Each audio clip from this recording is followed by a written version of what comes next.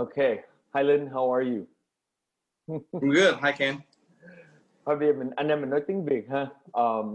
Bây giờ Linh, Ken quen Linh rất là nhiều năm từ khoảng 2006 lúc mà Linh đi học ở USC. Thì lúc mà Ken mới gặp Linh á, Ken có nhiều câu hỏi nhưng mà không có những cái cơ hội để hỏi Linh, tại vì lúc mà Ken mới gặp Linh á thì Ken biết là người nào mà tới đại học USC là người đó cũng phải là rất là chịu cực nhiều năm để tới cái giai đoạn mà vô trường đại học USC, mà nhất là người Việt Nam mà được vô trường USC đó, thì cái thời gian đó là Ken rất là thắc mắc làm sao mà Linh từ đâu mà những cái gì mà Linh làm trong cuộc đời Linh mà tới cái giai đoạn mà tới USC. Thì Linh có thể kể cho Ken nghe những cái giai đoạn mà Linh đi từ film critic lên tới trường đại học ở USC or even before that. Thật ra thì đi học ở USC nó là một cái sự rất là may mắn, bởi vì chưa bao giờ mình nghĩ rằng mình đương nhiên mình có ước mơ mình sẽ được đi đến Mỹ, đến Hollywood, nhưng mà chưa bao giờ mình thực sự là mình sẽ đi qua nghĩ là mình có tiền để mình đi Mỹ học, bởi vì gia đình của mình sẽ không thể nào có đáp ứng được cái vấn đề tài chính, và mình cũng không bao giờ nghĩ làm sao mình có thể có được một cái học bổng, vì mình thật ra cũng không phải là một người học quá giỏi để mà lấy được cái học bổng đi. Thì hồi trước thì từ nhỏ đến lớn thì là mình lúc nào cũng ước mơ là mình sẽ được làm phim, mình trở thành đạo diễn, và mình cũng mặc dù là mình thi vô trường đại học là thi học đại học kiến trúc, nhưng mà cũng học kiến trúc là vì mình nghĩ rằng là học kiến trúc thì cũng có thể dẫn đến việc trở thành đạo diễn. Nói chung nó là một câu chuyện rất là dài, và sau khi tốt nghiệp kiến trúc xong thì mình cũng nghĩ là mình sẽ đi qua Pháp để xin học làm phim ở Pháp, tại vì lúc đó mình cũng nghe bạn bè nói rằng là học ở Pháp nếu như mình dưới 26 tuổi thì mình sẽ được học miễn phí, cho nên là cũng mơ ước đi Pháp, rồi cũng đi học tiếng Pháp. Nhưng mà rồi rất là may mắn là đột nhiên mình có một cái vì mình làm một cái hai cái forum về điện ảnh là Movies Boom và Xine, cho nên là trong cộng đồng có rất là nhiều người biết đến mình. Và từ đó mà Linh làm hai cái đó bao lâu? Làm Movies Boom là từ 2001, xong rồi sau 2 năm sau 2003 thì mình làm Xine, cho đến năm 2006 thì nó có một cái ông là ex-CEO của hãng Fox, Bill Mechanic, ông sang Việt Nam. Thì lúc đó thì là cũng trong giai đoạn đó thì mình có giúp một cái anh tên là Dean Wilson, anh này là một tiến sĩ của Mỹ qua Việt Nam nghiên cứu về điện ảnh Việt Nam, thì nhờ mình có làm hai cái forum đó nên là anh cũng hỏi mình về ok mày có thể giúp tao làm cái giới thiệu tao về những người làm phim và về nói chuyện về phim ảnh.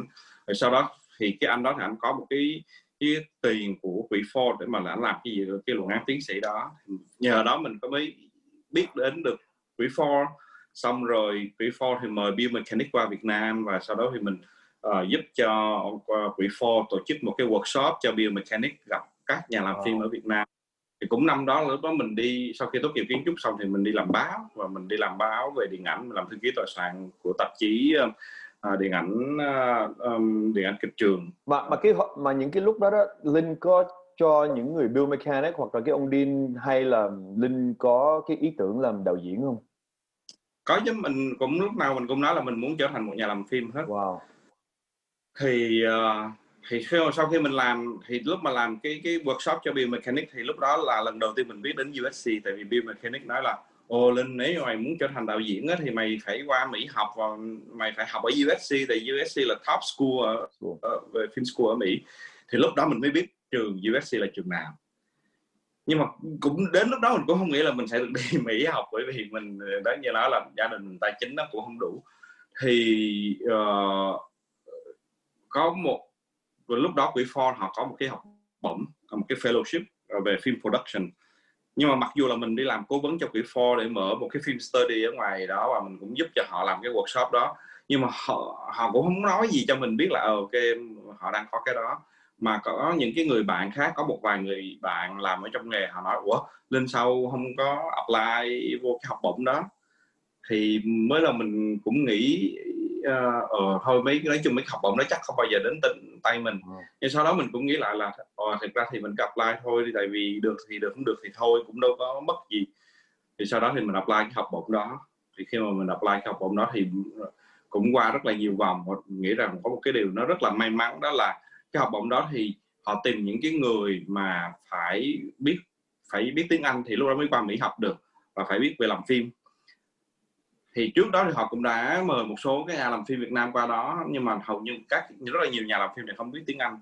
Thì mình có một cái may mắn đó là mình biết tiếng Anh giỏi hơn mấy nhà làm phim, và mình biết một chút về làm phim giỏi hơn mấy người biết tiếng Anh. Xong rồi vì mình làm Movies Boom và Xine được xem như là hai cái hoạt động cộng đồng, thì cái quỹ For họ cũng rất là ưu tiên cho các cái hoạt động về cộng đồng, tức là họ muốn mình đi học xong rồi mình phải về để mình phục vụ lại cho cộng đồng. Thì sau đó thì mình may mắn là mình qua được cái vòng đầu tiên ở Việt Nam, đó là họ nói ok, mình đáp ứng được các cái tiêu chuẩn của họ. Cái bước thứ hai là mình phải apply vào một trong 4 cái trường top ở bên Mỹ. Thì quỹ For nó khác với các cái học bổng khác, ví dụ như khác với Fulbright thì nó không có muốn sinh viên đi học các cái trường nhiều tiền, đi kiếm mấy cái trường nào ít tiền, học ít năm thôi. Còn For thì nó kêu là mày phải được mấy 4 cái trường hàng đầu của Mỹ, một trong 4 trường hàng đầu của Mỹ chọn là USC, UCLA, New York, NYU với lại Columbia, trường Tisch. Một trong 4 trường đó chọn mày thì lúc đó mày mới được lấy học bổng này. Còn nếu mà không vô được, nếu mình không được chọn thì xem như mình cũng không được cái học bổng đó luôn. Thì mình phải apply, thì mình apply cái học của mình cũng y chang như tất cả những cái sinh viên khác mà apply vào USC. Nhưng mà nếu mà lúc mà mình apply đó thì cái bên 4 cái trường đó mình có cho họ biết là cái này là mình apply tại vì quỹ Ford yêu cầu, hay là mình apply ngang xương rồi coi nó có accept mình hay không? Mình apply giống như là mình apply của một cái, thì mỗi trường thì họ sẽ có cái đợt, mình giống như mình apply giống như một cái sinh viên ở Mỹ mà muốn apply vô các cái trường đó. Nhưng mà lúc mà mình apply thì lúc mà quỹ For họ thông báo cho mình là ok mày được học bổng này rồi á, thì lúc đó là tháng 7. Thì thật ra là tháng 7 thì đã quá trễ để mà apply cho mùa thu, tức là tháng 9 á. Tại vì tất cả các sinh viên thực ra là mà muốn học mùa thu là họ đã apply từ hồi đầu hè rồi, sau khi họ tốt nghiệp trung học là họ đã apply rồi. Cho nên là thì có mỗi USC là có spring semester thôi, chỉ có học kỳ mùa xuân thôi. Còn tất cả các trường khác thì nó đều là bắt đầu từ mùa thu hết. Thì lúc đó mình có hai lựa chọn. Một là mình chờ đến mùa thu năm sau, tức là chờ 1 năm sau để mình apply. Hai là mình apply vô trường USC học kỳ mùa xuân. Thì mình muốn đi quá cho nên mình nói ok, mình apply vô trường USC luôn. Thì cũng rất là may mắn là thì USC cũng là cái trường mà Biomechanics ổng là nằm ở trong cái hội đồng của cái trường đó. Thế là mình viết một cái email mình nói với Biomechanics là tôi đã được cái học bổng này và tôi đang apply vào USC. Thì tại vì ở USC thì lúc nào mình cũng phải có 2 cái lá thư của recommendation. Thì cái lá thư thứ nhất là mình nhờ Biomechanics viết, và lá thư thứ hai là mình nhờ một cái thầy tên là David James. Thì David James là người phỏng vấn mình ở Việt Nam cho cái quỹ học bổng này. Thì ông là người chuyên về phê bình lý luận, ông là trưởng khoa phê bình lý luận tại USC, và ông cũng rất là yêu quý về phim Việt Nam. Thì vì ông đã phỏng vấn mình cho nên mình cũng viết thư, mình nói là ok, không biết là ông có thể viết cái lá thư này không. Thì sau đó hai người đó viết cái thư recommendation cho mình, rồi mình cũng làm bài tập. Xong rồi trong cái lá thư họ hỏi vì sao mình thì một cái bài luận mà ở các cái trường Mỹ, ví dụ như ở USC thì năm đó họ có trong 3 bài luận thì có một bài luận họ hỏi là vì sao USC phải chọn mày. Không thì mình nói chung mình viết cũng rất là dài, nhưng trong đó có một cái mình nói là nếu thì mình cũng đi nghiên cứu, mình phát hiện ra là USC chưa bao giờ có một cái sinh viên nào người Việt Nam mà từ Việt Nam hết Tuy nhiên cũng có các sinh viên Việt kiều, nhưng mà chưa bao giờ có một cái sinh viên Việt Nam. Là mình cũng nói là nếu như mà nhận tao thì trường của mày sẽ có thêm một người đến từ Việt Nam, tại vì USC thì họ rất là quan tâm về international student. Thì mình cũng không biết, thì nói chung là sau đó thì mình được nhận vào trường USC. Thì đó là nguyên một cái quá trình mà làm sao mình vô được trường USC để mình học. Một cái quá trình rất là lạ lùng ha, một cái may mắn mà lạ lùng, rất là hấp dẫn nữa. Tại vì nếu mà ngồi mà suy nghĩ ra đó thì bao nhiêu cái trường hợp trong cuộc đời của Linh tới cái giai đoạn đó là nó phải xảy ra, nó đúng cái gặp những người nào, nó đi đúng cái người để giúp cho Linh vào cái trường học USC. Mà trường USC là thật ra là đúng là number one của nước Mỹ, là tại vì ở gần Hollywood, nó ngay cái rúng của Hollywood. Đúng rồi, cho nên học ở USC thì mọi người gọi là USC Mafia. Tại vì sau khi mình tốt nghiệp USC xong mình đi ra ngoài thì là đi vào Hollywood, mình xin việc, mình nói là tôi tốt nghiệp ở USC thì mình sẽ có rất là nhiều cơ hội để mình được nhận cái việc làm đó, tại vì giống như đó là một cái gì đó rất là uy tín. Hồi đó là Ken học với USC tốt nghiệp năm 2000, nhưng mà không có học ngành phim, tại vì lúc mà Ken đi lính ra đó là năm 97 ra lính ra rồi, học không có vô được trường phim là tại vì không có apply kịp á. Thì lúc đó Ken cũng không biết là có đi trường phim, nhưng mà gặp anh Khoa đó, Khoa bên Việt Nam là đạo diễn, anh Khoa cũng đi học USC. Lúc đó là mới gặp nhau ở trong hội sinh viên. Thì lúc đó là tốt nghiệp xong năm 2000 á, thì cái vấn đề mà cái USC Mafia đó là Ken được bao nhiêu cái interview, mấy người trong studio hoặc là trong agency ngồi nói là tụi tôi không có đọc cái CV của you nữa, tụi tôi là thấy cái chữ USC là you mới ngồi đây có interview, do you want the job or not, you know, là có muốn lấy được có muốn nhận cái công việc. Vì cái chữ USC thì những người mà tốt nghiệp từ USC ra thì nhất là trong cái ngành điện ảnh là rất là may mắn. Thì lúc mà trước khi mà Linh đi USC đó, là Linh có làm những cái phim ngắn hay là những cái gì mà được vô cái program ở USC không? Thực ra là trước khi mà đi USC là chưa làm một cái gì.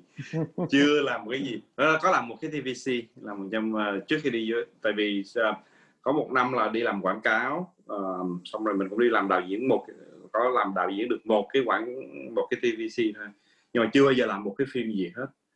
Thật sự là cũng rất là may, tại vì về sau này USC á, lúc mà những năm sau này khi mà muốn apply vào USC á, là mình phải gửi cái reel. Nhưng mà hồi đó cái năm mà mình apply thì lại may quá, người ta không có bắt mình apply cái reel, mà mình chỉ phải viết essay thôi. Chứ nếu như mà lúc đó mà họ bắt mình phải nộp reel chưa chắc mình đã được nhận. Đúng rồi. Thành ra nó cũng có một cái sự may mắn ở trong đó. Wow. Rồi Linh nói là Linh học kiến trúc hồi đó trong đại học, thì cái lý do tại sao mà Linh học kiến trúc mà không có học ngành phim? Nhiều lý do lắm. Thực ra hồi đó thì mình cũng nghĩ là mình cũng đi học ngành phim, nhưng mà sau đó thì mình cũng đi vô trong trường sân khấu điện ảnh, mình xem xong mình thấy mấy thầy ở trong đó dạy cũng không hay lắm, không hấp dẫn mình lắm. Xong mình cũng nghĩ rằng là thực ra nếu như mà các cái thầy mà ở trong trường mà dạy hay á, thì mình đã xem được nhiều phim hay rồi, tại vì lúc đó phim Việt Nam cái giai đoạn đó rất là dở. Rồi sau đó thì mình kế tiếp là lúc mà phải chọn trường để thi á, thì mẹ của mình cũng kêu muốn mình học kiến trúc. Sau đó mình cũng thấy rằng hồi đó mình đọc báo xong mình thấy là ông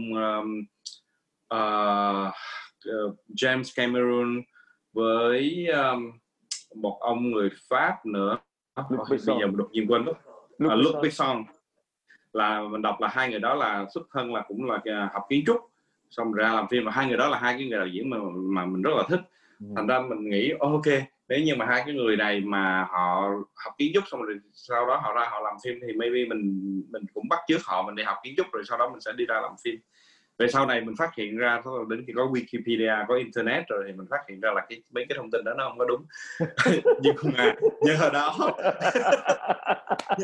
mà mình đã đi học kiến trúc, và mình thấy cái điều đó thật ra rất là hay, là bởi vì kiến trúc với điện ảnh nó rất là gần với nhau. Cái về tư duy của một người kiến trúc sư với tư duy của một người đạo diễn thật ra là rất là tương đồng.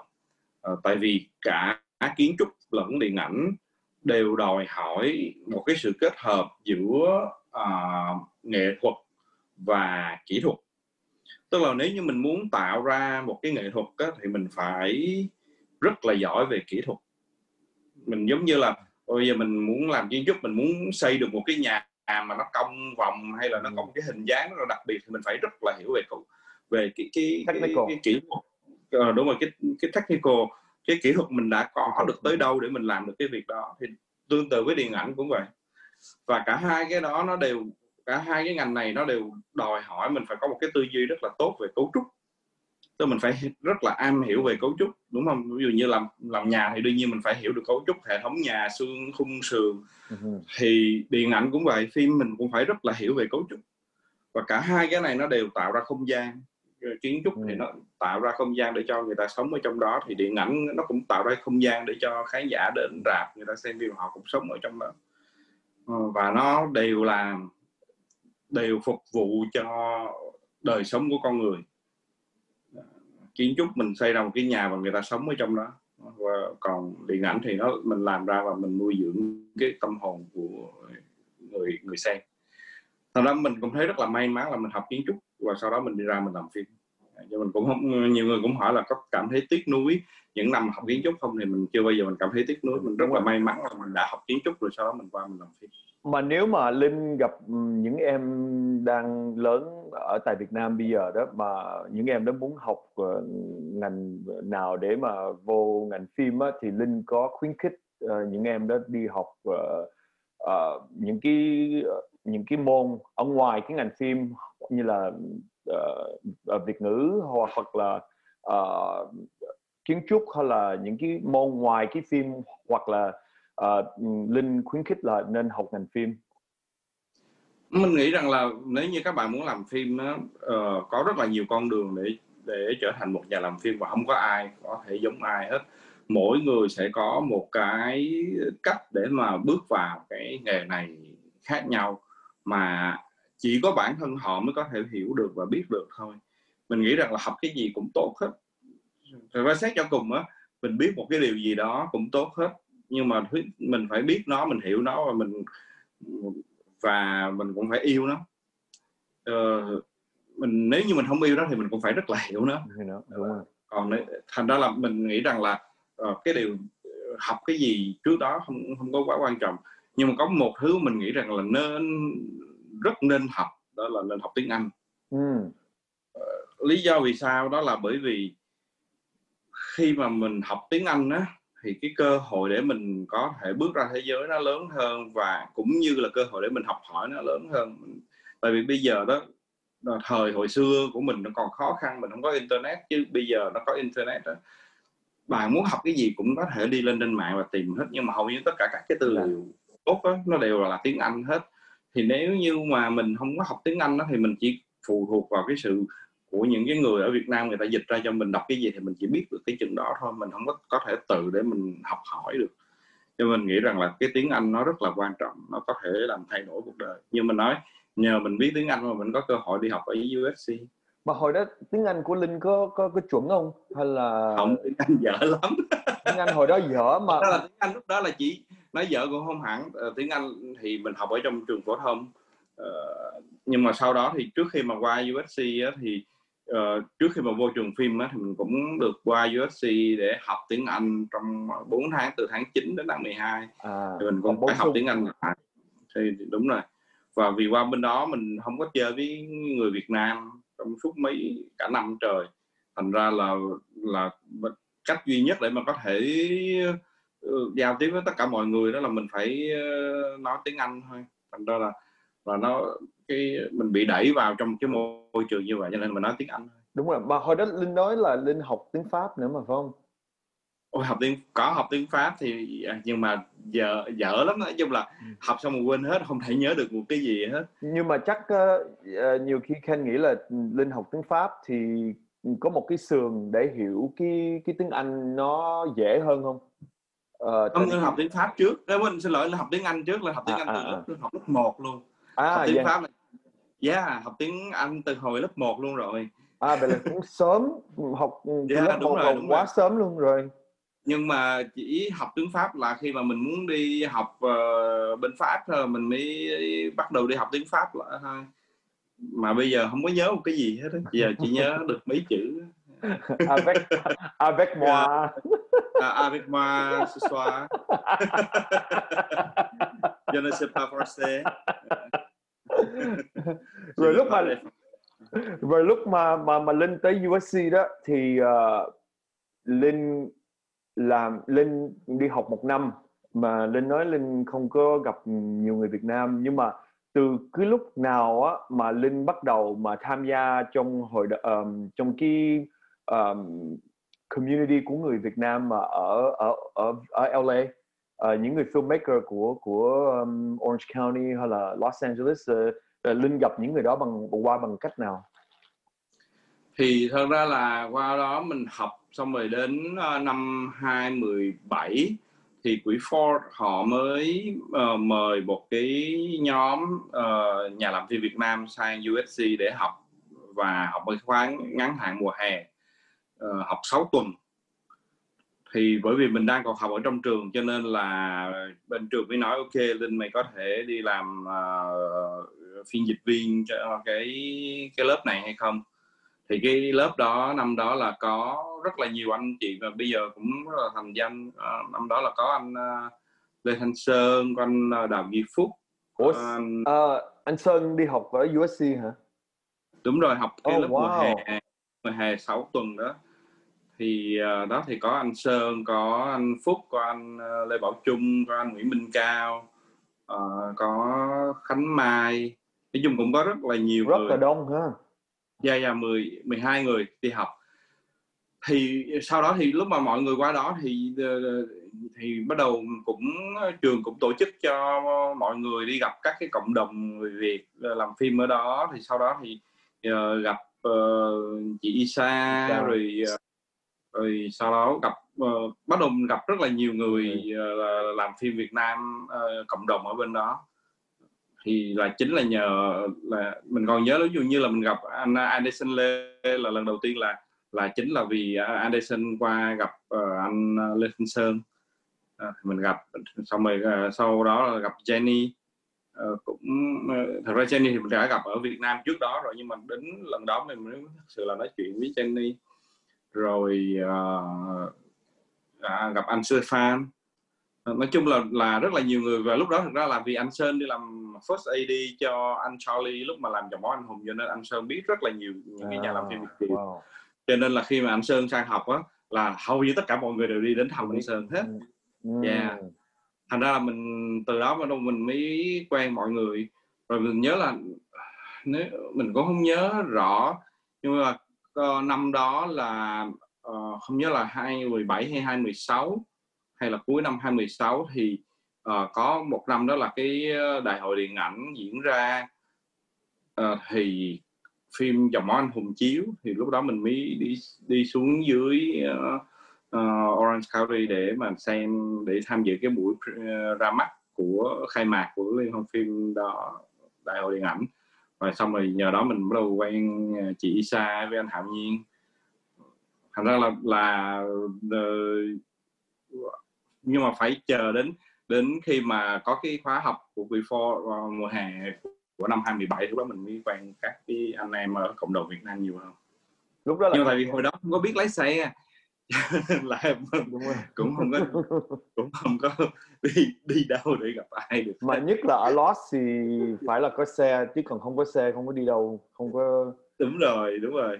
Ở nhà nếu mà không có xe, không có giống Sài Gòn thì có phương tiện nó dễ hơn. Đúng rồi. Mà hồi xưa cũng chưa có Uber cho nên là cũng không thể nào đi đâu được hết. Rồi cái lúc mà Linh học ở USC là Linh học cái program đạo diễn hay là writing hay là về producing? Thì ở USC á, là nó chia trong trường nó có mấy ngành, đó là producing, production, animation và case study với writing. Nhưng mà ở trong production á thì mình học học production, nhưng mà cái đó không có biết dịch ra tiếng Việt như thế nào, tại vì cái production nó không có nghĩa là sản xuất theo kiểu là sản xuất phim. Mà thật ra production mình có thể dịch là học làm phim. Thì trong cái production á, nó có rất là nhiều cái chi nhánh. nó có 6 track khác nhau. Thì nó có track về đạo diễn, track về biên kịch, track về dựng phim, về quay phim, về âm thanh. Thì mình chọn học track về đạo diễn. Nhưng mà cái đó nó thật ra rất là mông lung, tại vì ở USC á, cái quan điểm của họ là một cái người làm phim phải biết hết tất cả mọi thứ. Cho nên là trong vòng 1 năm rưỡi đầu tiên á, là họ bắt mình học tất cả các vị trí, các lớp căn bản là quay phim, dựng phim, âm thanh, đạo diễn, biên kịch là mình đều phải học qua hết, là lớp căn bản. Rồi sau đó họ sẽ qua đến cái học kỳ thứ 4 thì họ mới rồi kêu là mình phải chọn 2 lớp advanced, thì lớp nâng cao. Thì 2 lớp nâng cao đó phải nằm ở 2 ngành khác nhau. Thì rồi sau đó khi mình chọn tốt nghiệp á, thì mình phải chọn một trong 2 cái ngành mà mình đã học lớp nâng cao á, mình làm tốt nghiệp. Mà 2 cái ngành đó là Linh học lớp nào? Thì đó là 2 cái lớp nâng cao, là mình học lớp dựng phim với lớp đạo diễn. Rồi sau đó làm tốt nghiệp thì mình làm đạo diễn, mình làm tốt nghiệp bằng bài tập đạo diễn. Rồi lúc mà Linh làm một cái bài mà lại là short film đó hả? Đúng rồi. Thì thì cái bài tốt nghiệp của mình á là một cái phim ngắn. Thì nếu như mình muốn tốt nghiệp như là đạo diễn thì mình làm đạo diễn cho một cái phim ngắn. Nếu như mình muốn tốt nghiệp như một người quay phim thì mình làm DP cho một cái phim ngắn. Rồi cái tư tưởng mà cái phim ngắn của Linh á, của cái lớp đó là Linh có tư tưởng đó lâu không, hay là Linh lúc mà học cái khóa đó Linh mới tạo ra cái tư tưởng đó, hay là có trước rất là lâu? Thật ra lúc mà khi mà học á, thì trong lúc học cũng chưa bao giờ nghĩ đến là mình sẽ làm tốt nghiệp như thế nào. Nhưng mà đến cái học kỳ mà mình phải đăng ký cái bài tốt nghiệp á, thì trường mới có 2 cái lớp. Một là mình sẽ làm phim với sự tài trợ toàn bộ của nhà trường, thì đương nhiên mình sẽ phải theo tất cả các cái luật của trường. Mà 2 là mình tự làm phim của mình. Nhưng mà nó đòi hỏi mình có được nhiều thứ tự do hơn, nhưng đương nhiên nó cũng đòi hỏi những cái vấn đề khác cũng phức tạp. Thì sau đó thì mình nghĩ là vì mình muốn về Việt Nam làm phim tốt nghiệp, vì trong những cái năm mà mình làm ở đó mình toàn làm phim với người Mỹ, không bao giờ mình cảm thấy connect được với cái câu chuyện đó hết, và mình cũng không có cách nào để mình nói thật sự là mình có một cái mối liên kết với những cái diễn viên ở Mỹ hết. Mình cũng thử nghĩ là ok mình có thể làm với các cái diễn viên Việt kiều, nhưng mà mình cũng không có cảm giác là mình có thể có một cái mối liên hệ với các cái diễn viên Việt kiều luôn. Cho nên là mình nghĩ tới nghĩ lui, thì cuối cùng mình nói là thôi mình đi về Việt Nam làm phim tốt nghiệp. Nhưng mà nếu mình chọn đi về Việt Nam làm phim tốt nghiệp thì mình bắt buộc mình phải chọn cái lớp mà không có được sự bảo trợ của nhà trường. Thì tất cả mọi thứ đều là mình phải tự làm hết, tiền của mình, thiết bị của mình, tất cả mọi thứ là đều mình phải làm hết. Kiếp là mình phải soạn qua bên Việt Nam hết tất cả. Đúng rồi, mình phải đi về Việt Nam mình lo hết toàn bộ mọi thứ, chi phí, tất cả mọi thứ. Thì sau đó thì lúc mà đi về Việt Nam xong mình cũng nghĩ bây giờ mình làm cái gì. Thì lúc đó mình có rất là thích, có một cái anh nhà văn mà mình rất là thích, đó là anh Nguyễn Ngọc Phừng. Mình rất là thích các cái truyện của ảnh. Thì mình chọn một cái truyện mà của anh ấy là chuyện người chuyện chó. Thì mình rất là thích cái chuyện đó. Thì sau đó mình làm thành cái bộ phim tốt nghiệp, nó thành cái tựa phim thì nó thành là Thằng Chó Chết. Got it. Wow. Yeah. Cái phim đó đó là cái năm mà Linh ở USC năm thứ mấy? Tại vì Linh học 4 năm ở USC hay là 2 năm ở USC? Đúng rồi, 4 năm ở 4 USC. năm. Thì cái đó là Thì năm phim thứ đó mấy? chạy từ năm thứ 3 qua năm Năm thứ thứ 4. 3. Tức là mình hết năm thứ 3 thì mình về Việt Nam mình quay cái phim đó, và sau đó mình bay về Mỹ lại, mình làm hậu kỳ ở cái năm thứ 4. Mà cái đó là Linh quay ở Việt Nam bao nhiêu tuần, bao nhiêu tháng? Quay ở Việt Nam như là 10 ngày. Vậy có 10 ngày. Yeah. Thì thật ra là đối với một cái phim ngắn như vậy là cũng rất là nhiều thời gian. Rồi Linh, sau khi Linh làm cái phim ngắn đó, Linh có submit, có cho vô những cái festival điện ảnh của film festival ở nước Mỹ hay là ngoại quốc không? Không, lý do là bởi vì mình rất là lười. Tại vì thật ra nó rất là phức tạp. Hồi xưa mỗi lần mình nghĩ đến chuyện phải gửi, tại vì vấn đề á, thật ra gửi phim thì cũng ok, nhưng mà gửi phim xong rồi phải đi điền rất là nhiều giấy tờ, hồ sơ, và nếu như thông thường đó là việc của nhà sản xuất. Xong rồi mình thì không có nhà sản xuất, mà mình là nhà sản xuất của phim của mình luôn. Xong rồi cái mỗi lần mình gửi xong mình phải điền quá nhiều giấy tờ, xong rồi phải đóng tiền, xong rồi sau đó mình thấy mệt quá.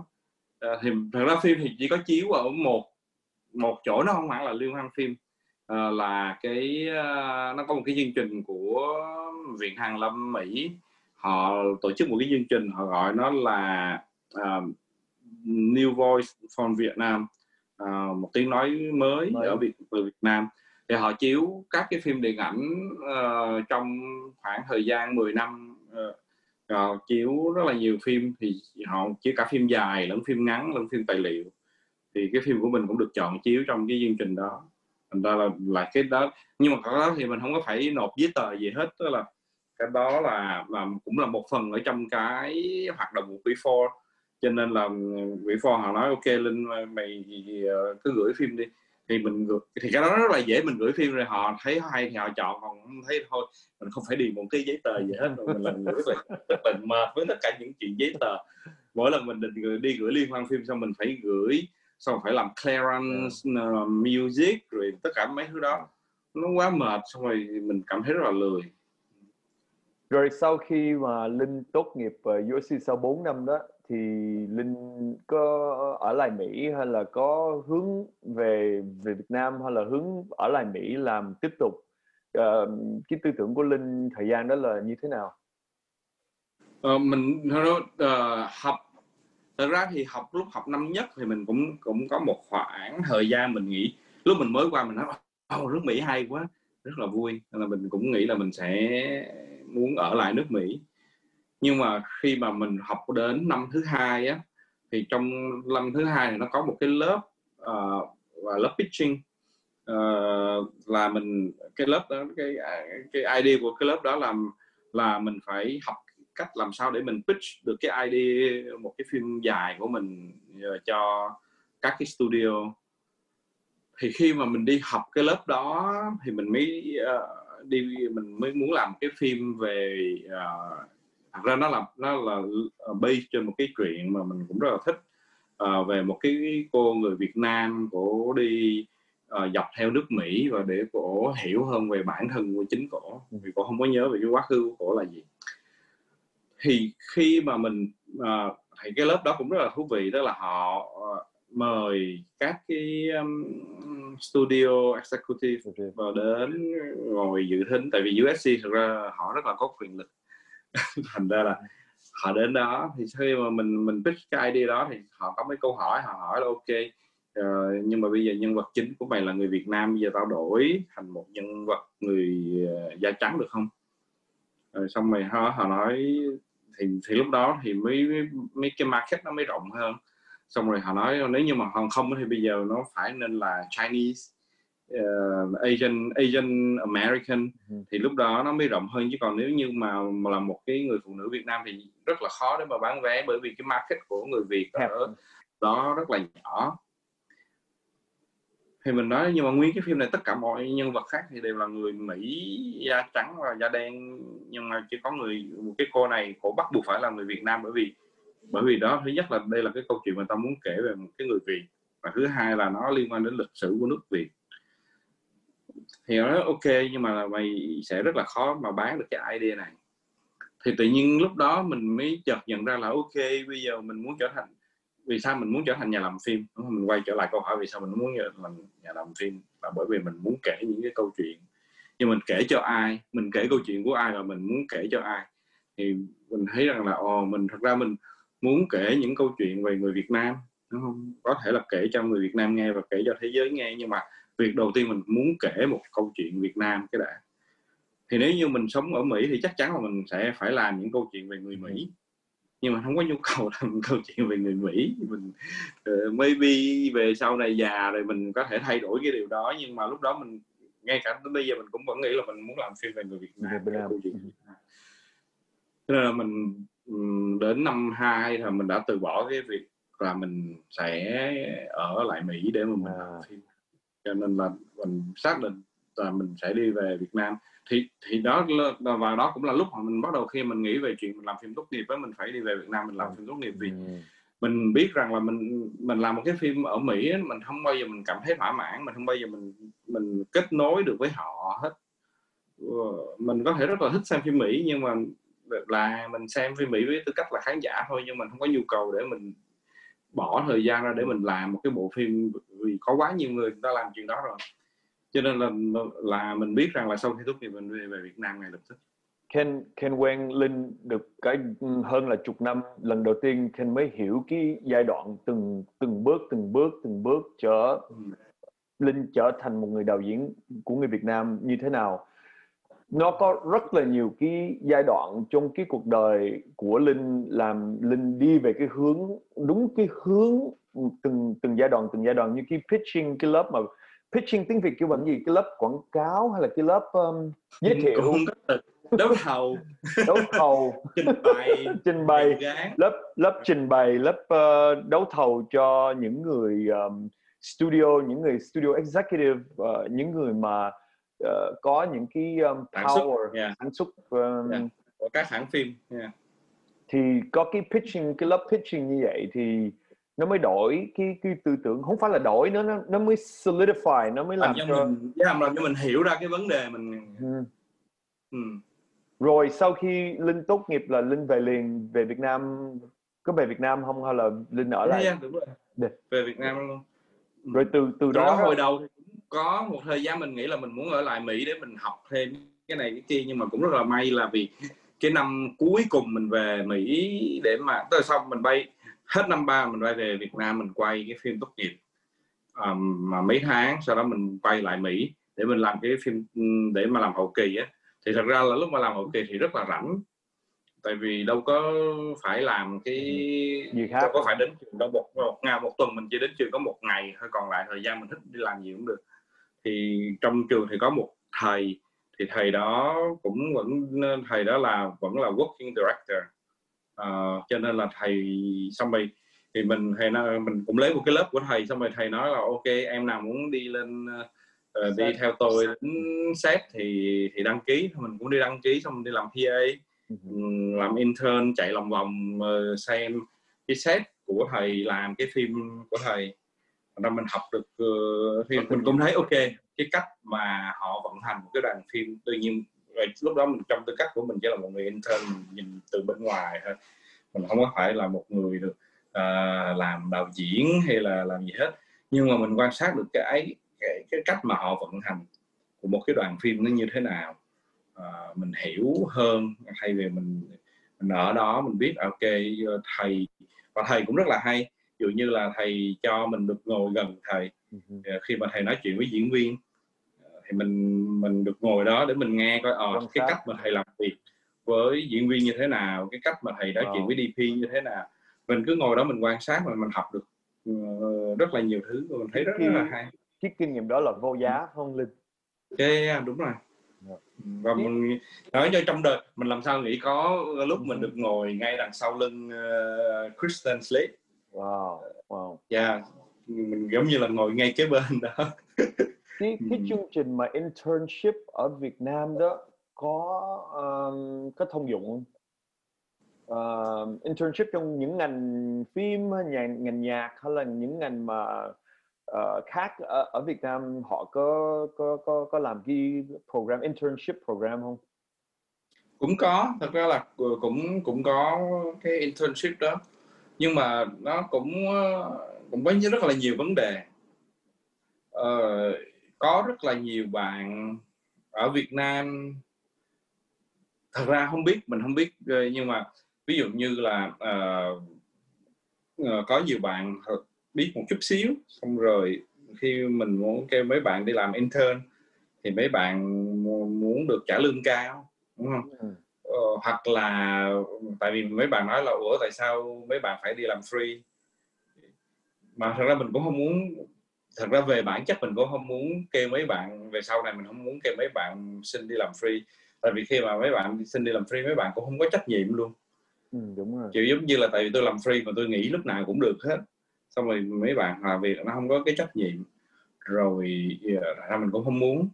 Rồi các bạn đi lên đó nhưng mà vì các bạn không có hiểu việc, cho nên nhiều khi mình có một cái bạn intern mà vô làm mà không có hiểu việc đó, nhiều khi còn làm mình mất nhiều thời gian hơn.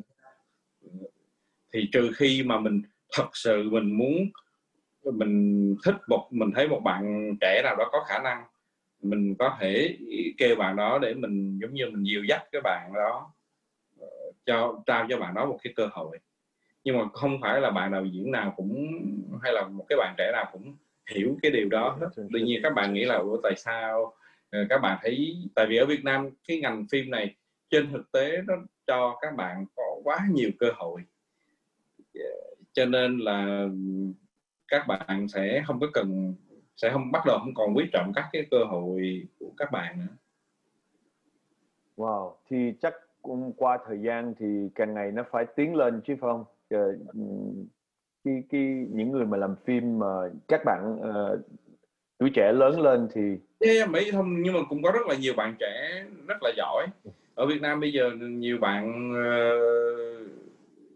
giống như là các bạn nói ok làm phim thì các bạn làm phim, thật ra làm phim ở Việt Nam bây giờ nó dễ dàng hơn rất là nhiều so với vài năm trước đây. rồi lúc mà Linh về Việt Nam sau khi tốt nghiệp đó thì Linh có kiểu bằng về Việt Nam suy nghĩ là ok bây giờ mình làm cái gì, tại vì lấy cái bằng xong rồi nhiều lúc mà người ta mà tốt nghiệp người ta có những cái công việc người ta đi làm cho công ty hay là người ta làm cho cái hãng phim hay là gì, thì cái người mà tốt nghiệp những cái ngành như là điện ảnh á thì thật ra cái vấn đề mà tập sự hay là làm việc á nhưng khi khó mà có cái hướng đi lắm. Thì cái hướng đi của Linh á, làm sao mà Linh tạo ra cái hướng đi cho Linh cái thời gian mà Linh mới về Việt Nam sau khi tốt nghiệp? Thực ra là khi mà mình mới vừa về á, thì có một cái công ty truyền hình họ mời mình đi làm, thì họ mời mình làm đạo diễn cho một cái phim truyền hình dài tập, và họ nói là họ muốn thay đổi cái cách làm phim truyền hình ở Việt Nam. Thì sau đó mình thấy cái dự án đó rất là hay, mình cũng rất là thích, thành ra mình nói ok mình nhận lời làm. Nhưng mà rất là không may là cái công ty đó khi mà mình vô làm được khoảng chừng 2 tháng thì họ bị rút mất giấy phép để cho cái kênh truyền hình của họ, cho sau đó họ gặp rất là nhiều khó khăn về mặt tài chính. Nhưng mà họ cũng không muốn cho mình đi, tại vì họ cần mình để mình làm cho xong cái dự án phim kia. Thì thành ra thật ra mình cũng bị mất khoảng gần 2 năm trời. Wow.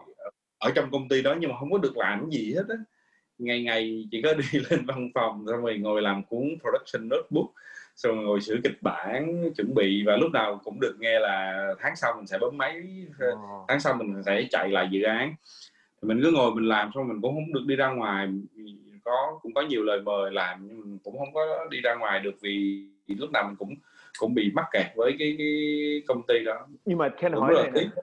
Ken hỏi 2 năm đó đó mà Linh không được làm cái gì á, Linh có cảm thấy là 2 năm đó là tốn thời gian Linh, hay là Linh cảm thấy là những cái 2 năm đó là mình mình miệt mài, mình trau chuốt những cái công việc sửa kịch bản rồi suy nghĩ về production. 2 cái năm đó thật ra có là waste of time không, hay là 2 năm đó là một cái gì mà nó rất là cần thiết trong cái career của cái đường đi của Linh? Cũng khó nói lắm. Thực ra là 2 năm đó vì mình rảnh quá cho nên mình đi làm một cái việc khác, có thể là mình đi làm cái tiệc phim ngắn Xine. Thì nhờ mình không có làm gì ở trong công ty nhiều cho nên mình có thời gian mình đi làm một cái dự án cộng đồng như là cái Xine là một cái tiệc phim ngắn, mình tổ chức liên hoan phim rồi chiếu các cái phim ngắn. Nói chung là làm cái tiệc phim ngắn đó là nó mất rất là nhiều thời gian. Xong rồi nhưng mà thật sự thì nó về mặt nghề nghiệp đó là nó không có cái gì, tại vì mình đâu có được làm cái gì đâu. Xong mình lúc đó mình cũng mộng mơ lắm, mình muốn làm phim này, mình muốn làm phim kia, rồi mình viết rất là nhiều dự án nhưng mà không có cái nào mà nó thực sự thành hình hết. Xong rồi cái gì nó cũng chỉ dừng ở mức là ý tưởng thôi. Thì sau 2 năm đó, thì mình nói là ok, mình không có thể ngồi ở đây một chỗ được, mình phải đi ra ngoài, mình phải đi làm phim. Rồi sau rồi mình cũng đi ra ngoài thì bắt đầu nhưng mà mình cũng hiểu một cái điều đó là mình sẽ không có ngay lập tức trở thành đạo diễn được liền. Rồi mình bắt đầu nhận làm những cái công việc khác, làm đi quay hậu trường, rồi đi làm phó đạo diễn, rồi đi ngồi sửa kịch bản, rồi nói chung là mình làm đủ thứ, rất là nhiều thứ. Thì trong lúc đó mình cũng vẫn tiếp tục làm cái tiệc phim ngắn, và thật sự là làm cái tiệc phim ngắn đó nó ngốn rất là nhiều thời gian của mình, đầu tư nhiều thời gian vào trong đó. Rồi sau rồi mình đi phụ làm viết sách về điện ảnh, nói chung là làm rồi xong rồi thời gian đầu là vẫn còn viết báo nữa, phải viết báo mất hết 1 năm trời. Xong rồi sau đó mình nhận ra là nếu bây giờ mình cứ đi viết báo là mình sẽ không bao giờ có một cái mindset của một cái người làm phim hết. Tại vì mindset của một người viết báo, cái cách họ nghĩ sẽ rất là khác với một cái người làm phim. Sau đó mình phải dứt luôn cái việc viết báo, rồi xong lúc đó mình mới bắt đầu có thể tập trung vào việc làm phim. Mình cũng có một cái kịch bản mà mình cứ loay hoay hoài, ngoài một kịch bản mình có 10 cái kịch bản xong mình cứ loay hoay với 10 cái kịch bản đó, không bao giờ làm được cái gì hết. Và mình cũng rất là may mắn, mình có những cái người anh trong nghề như anh Charlie hay là anh Nguyễn Văn Dũng. Mấy cái người đó nói là Linh ơi, bây giờ em phải tập trung, em làm một thứ thôi, em không thể làm quá nhiều thứ như vậy. Vì vậy em muốn làm phim là em phải làm phim, với em cứ đi lang thang xong rồi em cứ làm cái này, em làm cái kia, không có bao giờ em tập trung em có thể làm được cái gì hết. Thì nói chung là cũng đến một ngày khi mà cái tiệc phim ngắn mình dồn rất là nhiều tình cảm và công sức và thời gian vào đó. Nhưng mà cuối cùng cái người mà làm chung với mình họ không có cùng cái con đường nữa, xong rồi nó đổ vỡ. Xong rồi đột nhiên mình mới nhận ra là tại sao mình bỏ quá nhiều thời gian để mình làm cái này, trong khi đó cái thứ mình thật sự mình muốn làm là mình muốn làm phim thì mình lại không có làm. Rồi người này người kia người ta nói mình nói đúng rồi, chắc là Linh không thể nào làm phim được cho nên lúc nào cũng đi làm cái này cái kia. Thì sau đó mình thấy ok, thì rồi mình cũng nghĩ là ok mình sẽ làm mấy cái phim độc lập ít tiền. Hồi đầu tiên mình rất là muốn làm mấy cái phim nhiều tiền, như mình muốn làm phim về Bạch Tằng Giang, mình muốn làm phim về Trọng Thủy Mỹ Châu. Xong rồi trong đó mình thấy là chắc chắn là sẽ không ai cho mình nhiều tiền để mình làm cái việc đó. Rồi bắt đầu mình mới nghĩ thôi mình sẽ làm một cái phim gì nó nhỏ hơn, rồi mình đi làm phim nghệ thuật.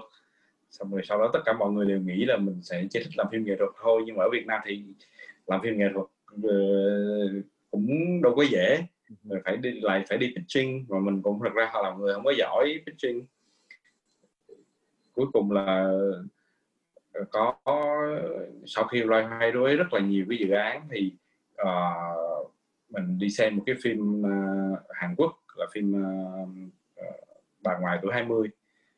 Và cái phim đó không qua ở Việt Nam nữa, phim đó là đi coi ở bên Nhật. Đó là vì lúc đó là tuy không làm báo nữa, nhưng mà trong thời gian làm báo thì mình thường hay liên lạc với các cái liên hoan phim, rồi mình đi các liên hoan phim với tư cách nhà báo để mình về mình viết báo. Chẳng qua là vì thích đi liên hoan phim, đi chơi, xem phim thôi. Chứ đó thêm cũng là một cái may mắn. Thì đó thì xong rồi mình đi qua, mình nói mình đi liên hoan phim xong mình đi tới đó, xong rồi phát hiện ra là có một cái phim hay quá, xong mình đi về mình mới nói với HK, với lại nói với Quỳnh Hà, cái người học chung với mình ở USC, đó là cái phim đó rất là hay. Lẽ ra Việt Nam mình nên làm những cái bộ phim như vậy, là một cái phim hài nhưng mà mình xem mình cũng rất là xúc động, rồi đó về gia đình, mà các cái phim Việt Nam rất là ít về phim về gia đình. Thì may mắn năm sau thì sau đó Quỳnh Hà là người bạn của mình lại đi vô CJ làm lúc đó CJ họ vào Việt Nam, họ mới tuyển Quỳnh Hà. Thì sau đó CJ họ nói là họ muốn remake một số phim Hàn Quốc, thì trong đó có cái phim đó. Xong Quỳnh Hà hỏi ok anh có muốn làm phim này không, xong rồi nói muốn. Xong Quỳnh Hà nói về để em giới thiệu anh với lại cái anh sản xuất của bên Hàn Quốc, rồi họ sẽ phỏng vấn anh. Thì lúc đó mình mới gặp cái anh sản xuất của bên Hàn Quốc, đó là Juno. Thì sau đó mình gặp Juno rồi mình nói chuyện đủ thứ đó. Mà lúc mà trước khi mà Linh gặp Juno đó là Linh lúc đó làm chỉ có một phim ngắn cho USC thôi phải không? Hay là mình có làm một cái phim truyền hình tên là Bếp. Làm đạo diễn, làm phim truyền hình tên là Bếp Hát, Kitchen Musical. Thì chỉ có phim truyền hình đó thôi, là trong vai trò đạo diễn á. Còn là ngoài ra cái đó hình như là có Danny Do làm chung với Danny là làm cùng đồng đạo diễn. Thì Danny thì sẽ làm các cái phần về musical, còn mình hình về các cái phần về drama. Cái đó hồi đó cũng vui. Yeah, rất là vui. Và đương nhiên lúc mà làm cái phim đó mình cũng học được rất là nhiều thứ từ cái bộ phim đó. Thật ra là về gia tài là mình chỉ có đúng một cái phim truyền hình đó là với tư cách là đạo diễn. Xong thì mình có đi gặp Juno, xong mình cũng nói chuyện, rồi xong mình nhớ mình gặp Juno là vào tháng 6, tháng 7 gì đó. Xong rồi sau đó mình cũng nói chuyện, xong mình cũng không biết là chuyện gì xảy ra. Xong phải đến tháng 12 thì sau đó mình rời khỏi cái tiệc phim ngắn. Mình gặp thì sau đó thì Juno mới gọi lại. Juno nói là ok, rồi bây giờ mày gửi treatment, nếu như mày làm cái phim này mày sẽ làm gì. Sau đó mình gửi treatment cho Juno. Rồi sau đó thì HK cũng muốn đầu tư vào cái bộ phim đó, và anh Nguyễn Quang Dũng thì đứng ra làm gọi là bảo đảm, làm một nhà sản xuất để bảo đảm là cái phim này nó tốt. Tại vì lúc đó mình chưa có cái phim gì, không có cái gì trong tay hết á. Nói chung là không ai tin là cái thằng này nó có thể làm được cái phim này. Tại vì mình đâu có cái gì để chứng minh đâu. Thì rất là may mắn là có hai người là anh Trinh Hoang với anh Nguyễn Quang Dũng, là hai cái người mà mình đã biết một cái thời gian rất là lâu. Thì hai người đó đặt một cái niềm tin vào mình, và đương nhiên với Quỳnh Hà làm sản xuất là bạn của mình học chung trường nữa. Thì nhờ cái điều đó mới đem đến cho mình cái cơ hội để mà làm cái bộ phim Em Là Bà Nội Của Anh. Wow, cái đó là một cái may mắn rất là hay. Thì lúc mà đây Juno là người Hàn Quốc phải không? Đúng rồi, Juno là người Hàn Quốc. Mà Juno với Linh làm việc cái thời gian đó làm sao mà Juno là người Hàn Quốc và cái phim đó cũng là phim Hàn Quốc phải không? Đúng rồi. Thì lúc mà Linh pitch cho Juno hay là làm hợp tác chung với Juno đó, là Linh có phải giải thích cho Juno biết cái nội dung của cái ý tưởng của cách của Linh sẽ làm cái phim phải không? Thì nó có khác cái cách mà của người Hàn Quốc, cái câu chuyện của người Hàn Quốc mà nếu mà nó, ý của Ken hỏi là cũng như là cái người Hàn Quốc họ nghe cái pitch của cái người Việt Nam là Linh á, nó có khác nhiều không? Mà Juno có ép Linh phải đi theo cái lối Hàn Quốc nhiều, hay là để Linh tạo ra những cái feeling của cách mà Linh muốn làm? Say goodbye to your credit card rewards. Greedy corporate mega stores, led by Walmart and Target, are pushing for a law in Congress to take away your hard-earned cash back and travel points to line their pockets. The Durbin-Marshall credit card bill would enact harmful credit card routing mandates that would end credit card rewards as we know it. If you love your credit card rewards, tell your lawmakers, hands off my rewards. Tell them them to oppose the Durbin-Marshall credit card bill. Không, Juno kêu là, thật ra lúc mà mình gửi cho Juno cái treatment của mình, hầu như là nó không có quá nhiều thay đổi á. Cái Juno nói trời ơi, ủa sao nó không có thay đổi gì hết, sao nó giống phim Hàn Quốc đó vậy? Xong nói là không, thì tại vì thật ra là Việt Nam với Hàn Quốc rất là tương đồng. Xong Juno kêu là không, bây giờ mày phải làm cho nó Việt Nam hơn, bây giờ mày phải sửa sao cho nó rất là Việt Nam, tao không có muốn làm cái phim này nó giống như phim Hàn Quốc. Thì sau đó mình cũng giải thích với Juno, nói thật ra thì mình cũng đã ngồi nói chuyện với bạn biên kịch, nhưng mà tất cả những cái thay đổi mà nếu như nó làm mà nó dở hơn á, nếu như mình chỉ mục đích của mình là làm để cho nó khác thôi á, mà nó dở hơn á, thì mình không có nên thay đổi làm gì. Mình chỉ nên thay đổi nếu như cái điều đó nó không có giống ở Việt Nam. Nhưng hầu như cái câu chuyện ở trong cái phim đó nó rất là đậm cái tính toàn cầu, mà mình nghĩ rằng là hầu như nước nào nó cũng có thể xảy ra, và đặc biệt là đối với Việt Nam là mình thấy có quá nhiều thứ tương đồng. Thì mình cũng giải thích cho Juno là Juno đừng có lo lắng là cái phim này nó không có Việt Nam, là bởi vì thứ nhất, tất cả các diễn viên trong phim này đều là người Việt Nam. Thứ hai, âm nhạc trong phim này nó là âm nhạc của Việt Nam, và hai cái thứ đó thôi. Và tất cả món ăn ở trong phim này nó đều là Việt Nam. Và những cái điều đó nó sẽ tạo nên một cái bộ phim Việt Nam. Thì sau đó thì Juno mới nói ok, thì Juno sẽ tin mình. Xong mình nói là Juno yên tâm đi, tất cả những cái bài hát ở trong phim này nó rất là Việt Nam, và khi những cái bài hát này nó vang lên á, người ta sẽ thấy đây là phim Việt Nam, nó không còn là một cái phim Hàn Quốc nữa. Một cái niềm tin. Nhưng mà cái điều đó là mình làm cho mình cảm thấy rất là quý Juno, bởi vì Juno và cũng như CJ chưa bao giờ ép mình nói là ok Linh phải làm cái phim này giống phim Hàn Quốc. Họ chỉ yêu cầu là Linh phải làm cái phim này rất là phim Việt Nam, rất là giống phim Việt Nam, và phải làm sao cho nó hay thôi. Và cái niềm tin mà tự trong con người của Linh có cái tự tin là làm rồi cái sắc thái của nó sẽ ra cái phim Việt Nam. Cái niềm tin đó là một cái gì cũng rất là đặc biệt, là tại vì cái người mà đạo diễn mà có cái vision mà thấy được cái đó là quá hay. Ken thấy là tự mình chưa có làm cái đó ra, nhưng mà tự mình hiểu là có diễn viên Việt Nam, có nhạc Việt Nam, là cái sắc thái nó sẽ trở thành một cái phim Việt Nam, là một cái tự tin kêu bằng quá hay á. Nói là có lẽ bởi vì hồi xưa mình cũng xuất thân là một cái người làm phê bình phim á, thành ra là khi mình nhìn vào một bộ phim á, mình có thể phân tích được cái điều gì tạo nên cái sự thành công của cái bộ phim đó, cái điều gì nó chạm đến trái tim của người xem. Thì nếu như mình hiểu được cái bản chất của cái việc đó thì cái việc mà mình làm lại nó, thật ra nó cũng không có quá phức tạp. Lúc mà Linh làm cái phim đó là một cái lần đầu tiên mà phim lớn, feature film, mà cái production nó cũng khá lớn. Thì lúc đó Linh có cái gì mà làm cho Linh sợ hãi hay là nervous, hay là quan tâm Linh cái gì mà những cái thứ gì mà Linh nghĩ tới mà làm một cái phim quá lớn như vậy không? Sợ chứ.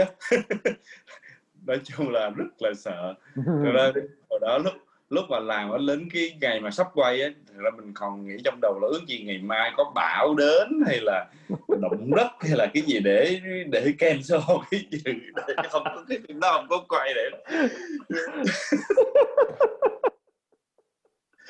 Wow.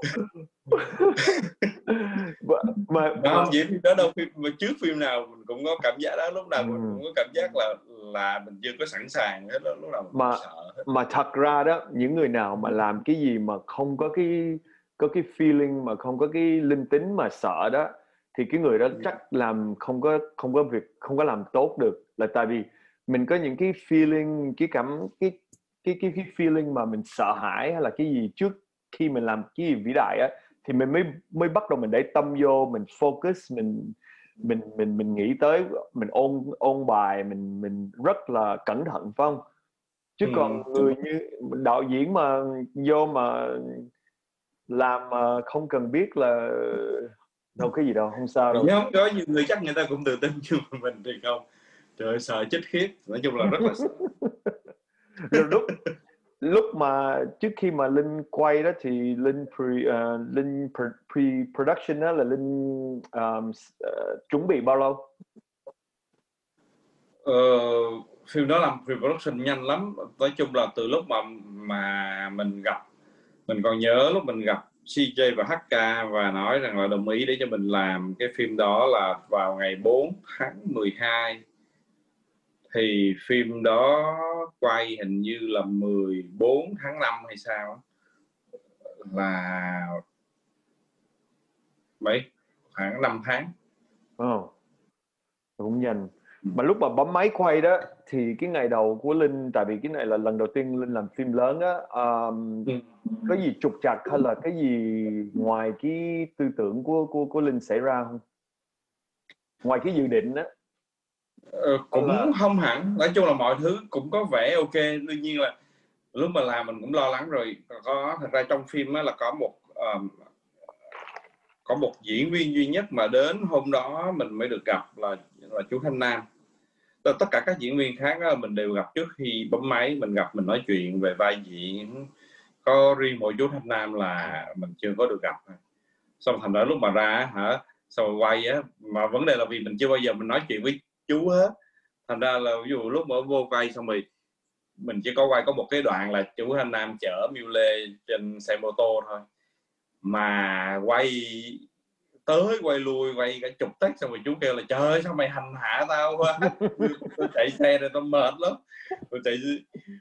Xong rồi sau đó mình cũng nói chú là trời, tại vì bây giờ chưa bao giờ nói chuyện với chú hết đâu, con đâu biết giờ chú diễn chưa có, không có giống cái nhân vật. Xong lúc đó mình bắt đầu phải ngồi mình nói chuyện với chú.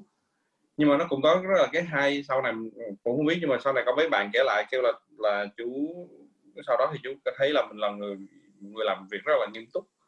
Chú kêu thường mấy cái đạo diễn khác tao kiểu vô làm có xíu là nó cái gì nó cũng chịu hết, cái thằng này nó không có chịu cái gì đó cũng nhằn nó. Xong nhưng mà vì chuyện đó thì chú thấy mình là một người làm việc rất là nghiêm túc, chi tiết rất có là qua loa, cho nên là sau đó thì chú làm việc rất là vui, rất là thoải mái. Mình làm việc với chú Thanh Nam mình cảm thấy rất là vui cái phim đó. Rồi lúc mà Linh nói đi. Không thì nhưng mà có được mình cũng có cái may á, tại vì cái phim này á, ra mình làm cái phim này với một cái bạn làm DP thì rất là nhiều kinh nghiệm, cho nên là khi lúc mới ra và là cái bạn đó cũng giúp mình rất là nhiều trong cái việc điều khiển cái set nó như thế nào. Rồi lúc mà anh nói đi. Linh nói đi. Thôi nói chứ còn cái phim đầu tiên á thì mình nói chung là lúc ngày đầu ra set thì sợ, thì đúng là sợ, nhưng mà cuối cùng nó đã diễn ra, tức là nó đã diễn ra. Rồi lúc mà Linh xong cái phim đó rồi Linh trước khi mà ra rạp á, là Linh có cái tự tin hay là Linh mặc cảm hay là Linh sợ là ra rạp chiếu thì nó trở thành một cái success hay một cái failure, hay là Linh có một cái tư tưởng trước khi mà nó ra rạp không? Rồi nói chung là sau khi quay xong từ khi mà quay xong mà cho đến khi mà phim chuẩn bị ra rạp thì nó là một cái roller coaster về cảm xúc. Tại vì sau khi mình quay xong hết tất cả mọi thứ, thật ra trong lúc quay thì mình cũng rất là muốn biết cái phim cái bản dựng nó như thế nào. Thì một cái vấn đề là ở Việt Nam cũng không có nhiều người dựng phim giỏi, thành ra mình rất là lo lắng về cái việc đó.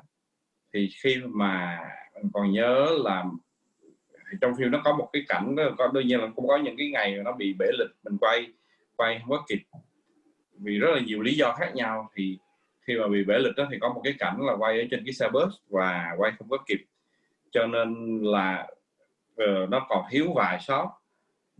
Nhưng mà mình sản xuất kêu là bây giờ đi thuê lại cái xe bus đó nó quá tốn kém, cho nên là bây giờ thôi mình cứ dựng thử để mình coi nó như thế nào.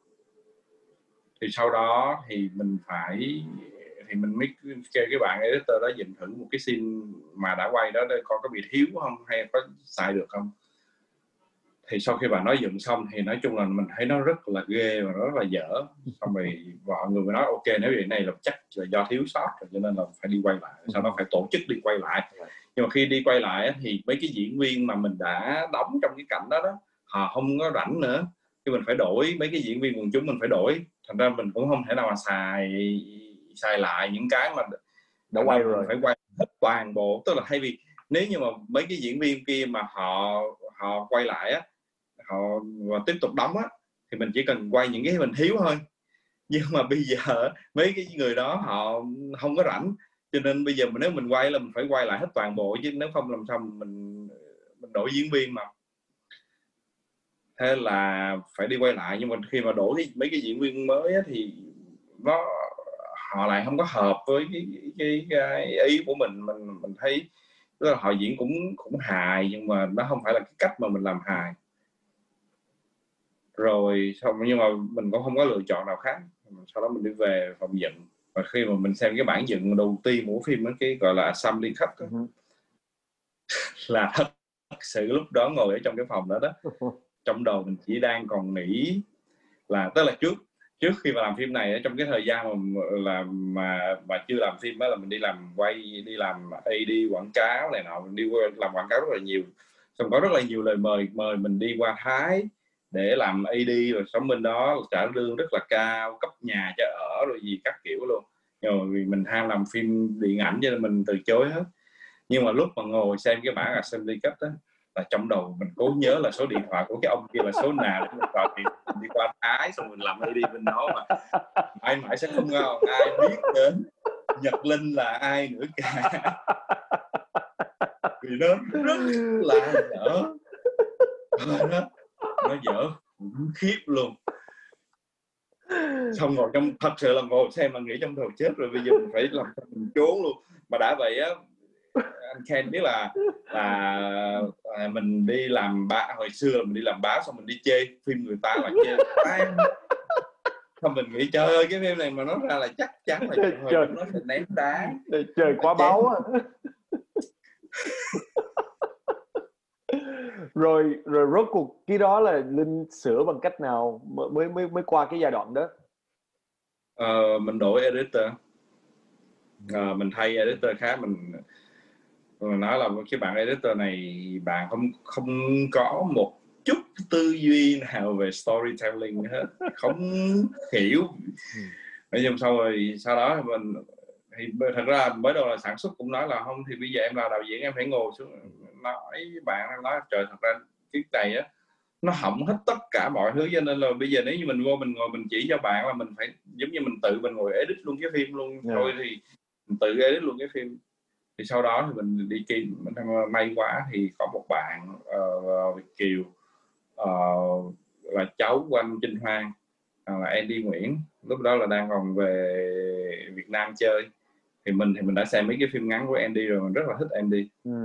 Mình gặp Andy, mình nói thôi Andy dựng cái phim này đi, vì mình biết một điều quá là ở Việt Nam vào thời điểm đó không có nhiều editor giỏi, và cái cách suy nghĩ về editing của Việt Nam với lại ở Mỹ nó rất là khác nhau nữa.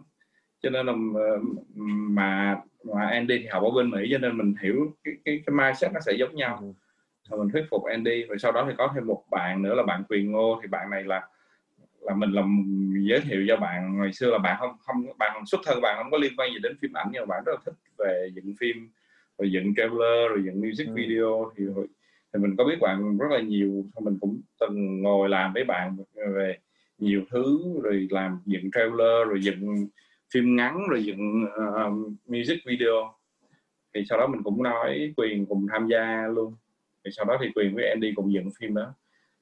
Thì thật ra là khi mà mình xem cái bản khách của hai cái bạn này á, là mình biết cái phim này nó thành công rồi. Tại vì thật ra ngồi ở trong phòng dựng là mình ngồi trong phòng dựng mình xem là mình biết là chắc chắn phim này nó phải thành công. Wow. Là sau khi Andy ra cái cut của Andy là Linh biết, là mình biết chắc chắn 100% này. Và tại vì giống như tất cả các cái beat mà mình mong muốn nó đều ở đó hết. Cái người editor quan trọng quá ha. Editor rất là quan trọng. Thì lúc mà chiếu test cái phim đó, thì nhưng mà thật ra thì mình cũng không có nghĩ là nó thành công đến mức như vậy. cho đến khi mà nó CJ họ mới chiếu phim đó, họ mới chiếu thử cho khán giả xem, và khán giả họ chấm điểm rất là cao và mọi người rất là bất ngờ. Và nguyên một cái đội của CJ ở bên Hàn Quốc họ sang Việt Nam để mà họ giám sát cho cái dự án đó. Thì lúc mà họ xem họ rất là bất ngờ và họ rất là thích. Ngay cả ví dụ như là ông chủ tịch của CJ lúc đó, ông còn nói là tôi xem cái bản này tôi còn xúc động hơn khi tôi xem cái bản original Hàn Quốc.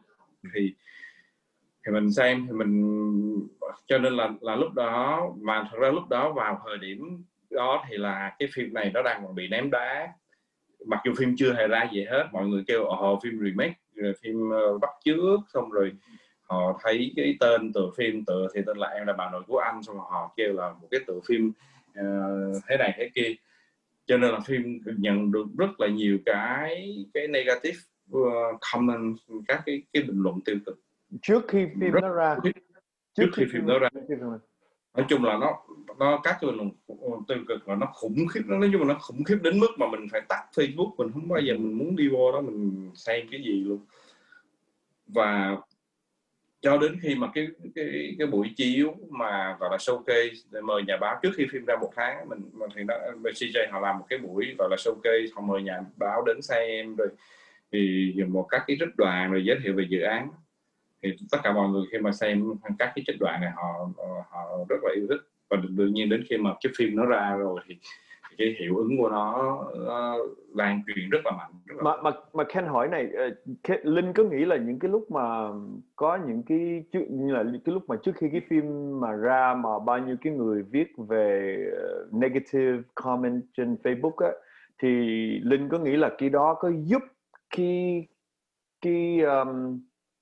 phim không? Là tại vì trong tiếng Anh họ nói là đại khái là tất cả PR mà mặc dù xấu hay là tốt gì đó là cũng tốt cho cái phim hay là cái bài nhạc hay là bất cứ cái dự án nào mà artist ra đó, là tại vì người ta biết tới, mặc dù là negative hay là positive, nhưng mà người ta đã biết tới đó thì người ta sẽ tò mò, người ta sẽ đi xem.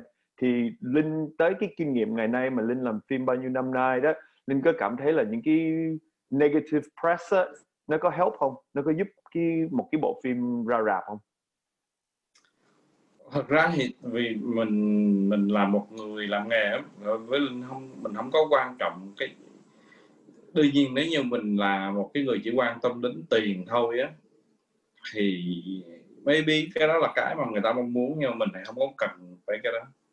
Thật ra mình rất là ghét các cái negative comments. Đương nhiên thì mọi người cũng nói là không có bad publicity. Bad publicity is good publicity. Nhưng mà mình không có thích cái đó. Tại vì cái đó nó rất là ảnh hưởng đến cái tâm trạng của mình. Cho nên là ok, có thể nó có thể bán vé được, nhưng mà đó không phải là chủ đích của mình. Mình không có nhu cầu để tạo ra một cái bad publicity để mình tạo ra một cái hiệu ứng. Cũng chưa bao giờ thật sự đặt câu hỏi,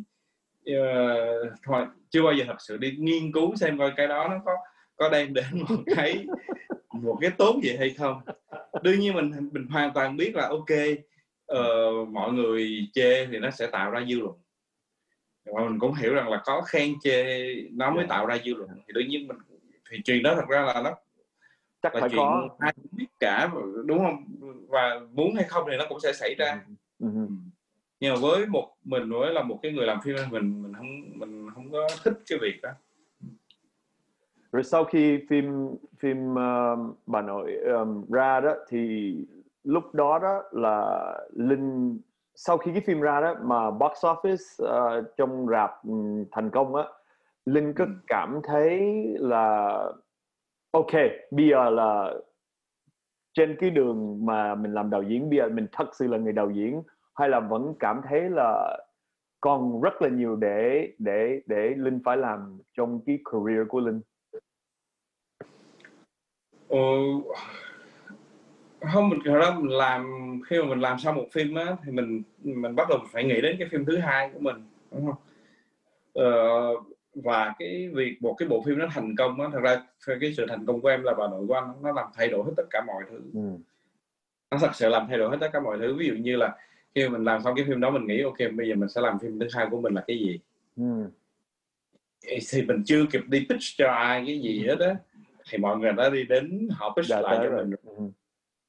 Và sau đó mình nhìn vào những cái dự án mà hồi trước đó mình viết á, và mình thấy là ok tất cả những cái phim này á mình sẽ không có làm nữa đâu, tại vì mình đã có một cái phim thành công rồi, tại sao mình phải đi làm lại mấy cái phim nhỏ đó nữa.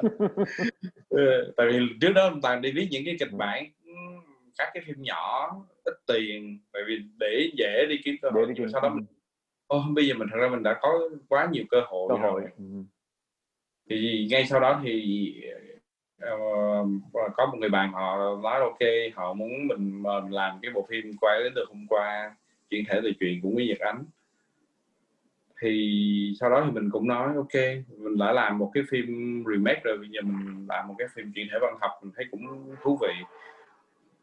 Và mình không có muốn bị áp lực về cái thành công của Em Là Bà Nội Của Anh.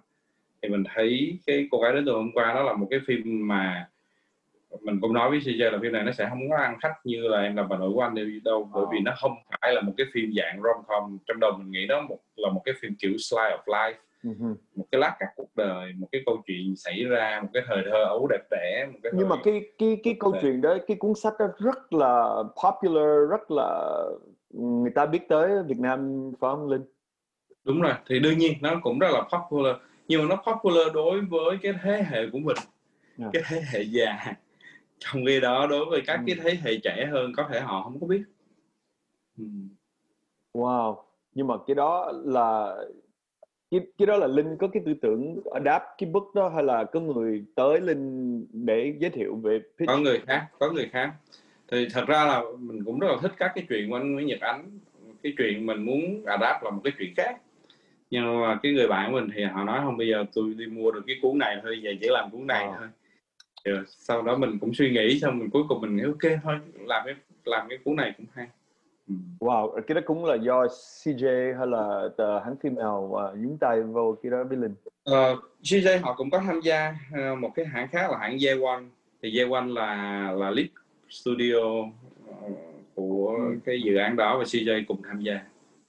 Mà Linh làm cái phim thứ hai như vậy đó, Linh có thấy vẫn khó khăn trong cái production và để dựng ra không, hay là vẫn dễ? Vẫn khó không? Vẫn có nhiều vấn đề, đúng rồi. Cũng vẫn nhiều vấn đề khó khăn ở trong đó. Thì nói tới nó khó cái này, nó khó cái kia, có những thứ đương nhiên mình cũng học hỏi kinh nghiệm từ cái phim trước đó, nhưng mà đồng thời nó cũng để ra những cái thứ khó hơn. Và thực ra Cô Gái Đến Từ Hôm Qua là một cái phim khó hơn rất là nhiều so với phim Em Là Bà Nội Của Anh. Em Là Bà Nội Của Anh mình chỉ có quay ở Sài Gòn thôi. Còn Cô Gái Đến Từ Hôm Qua là mình quay ở khu vực Đà Nẵng, Quảng Nam, Đà Nẵng. Đi quay nó xa hơn, rồi nó phức tạp hơn, bởi vì nó là phim về thời những năm 86, 97. Phải tạo dựng cái thế giới của một cái gian khác, gọi là cổ trang, period piece, cổ trang. Nó period piece, thì nó khó hơn rất là nhiều. Rồi sau rồi mình phải làm việc với thiếu nhi cũng rất là khó. Cái bây giờ mà nói về khó khăn á, trong cái thời gian này mà bên Việt Nam á, Linh cảm thấy Covid ở bên Việt Nam á có ảnh hưởng ngành phim ảnh như thế nào bên Việt Nam cho bên production? Khá là, thật ra nó cũng ảnh hưởng lớn, nhưng mà chắc có lẽ là ở Việt Nam á dễ thở hơn các nước khác. Đương nhiên là nó cũng ảnh hưởng, thật ra hiện giờ thì nó đang còn ảnh hưởng rất là nhiều đối với các cái rạp chiếu phim. Nhưng mà về các cái production đó thì bây giờ mọi thứ trở lại bình thường này. Cuộc sống ở Việt Nam bây giờ cũng trở lại rất là bình thường. Mọi người đi quay, đoàn phim nào cũng lên lịch đi quay liên tục luôn rồi. Có mấy phim đã quay xong luôn rồi. Wow, mà có những cái phái đoàn đi làm phim á, có phải cụ bị những cái PPE, khẩu trang này, khẩu trang đó, Có Dạ, cần nó cũng không thì mọi người cũng có đeo khẩu trang cũng đi quay, nhưng mà rồi xong cũng khó thở không cởi khẩu trang ra.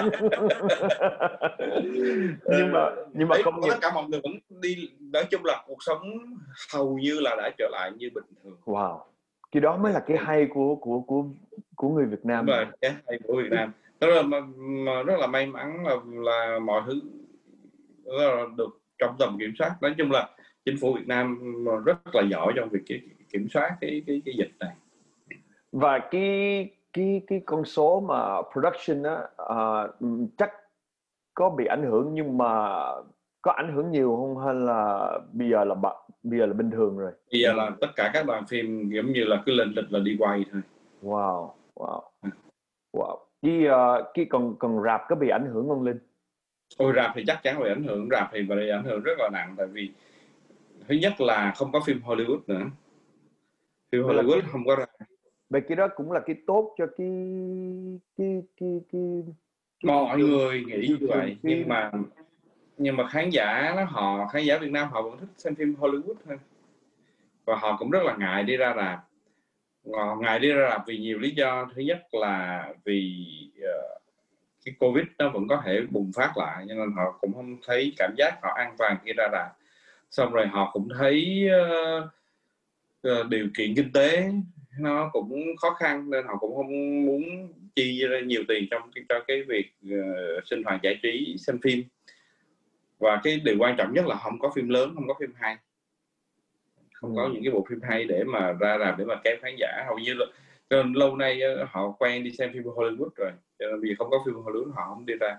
Còn các cái phim Việt Nam thì cũng có phim ra, nhưng mà cũng có những phim nếu nhiều dở thì cũng sẽ không ai đi xem hết.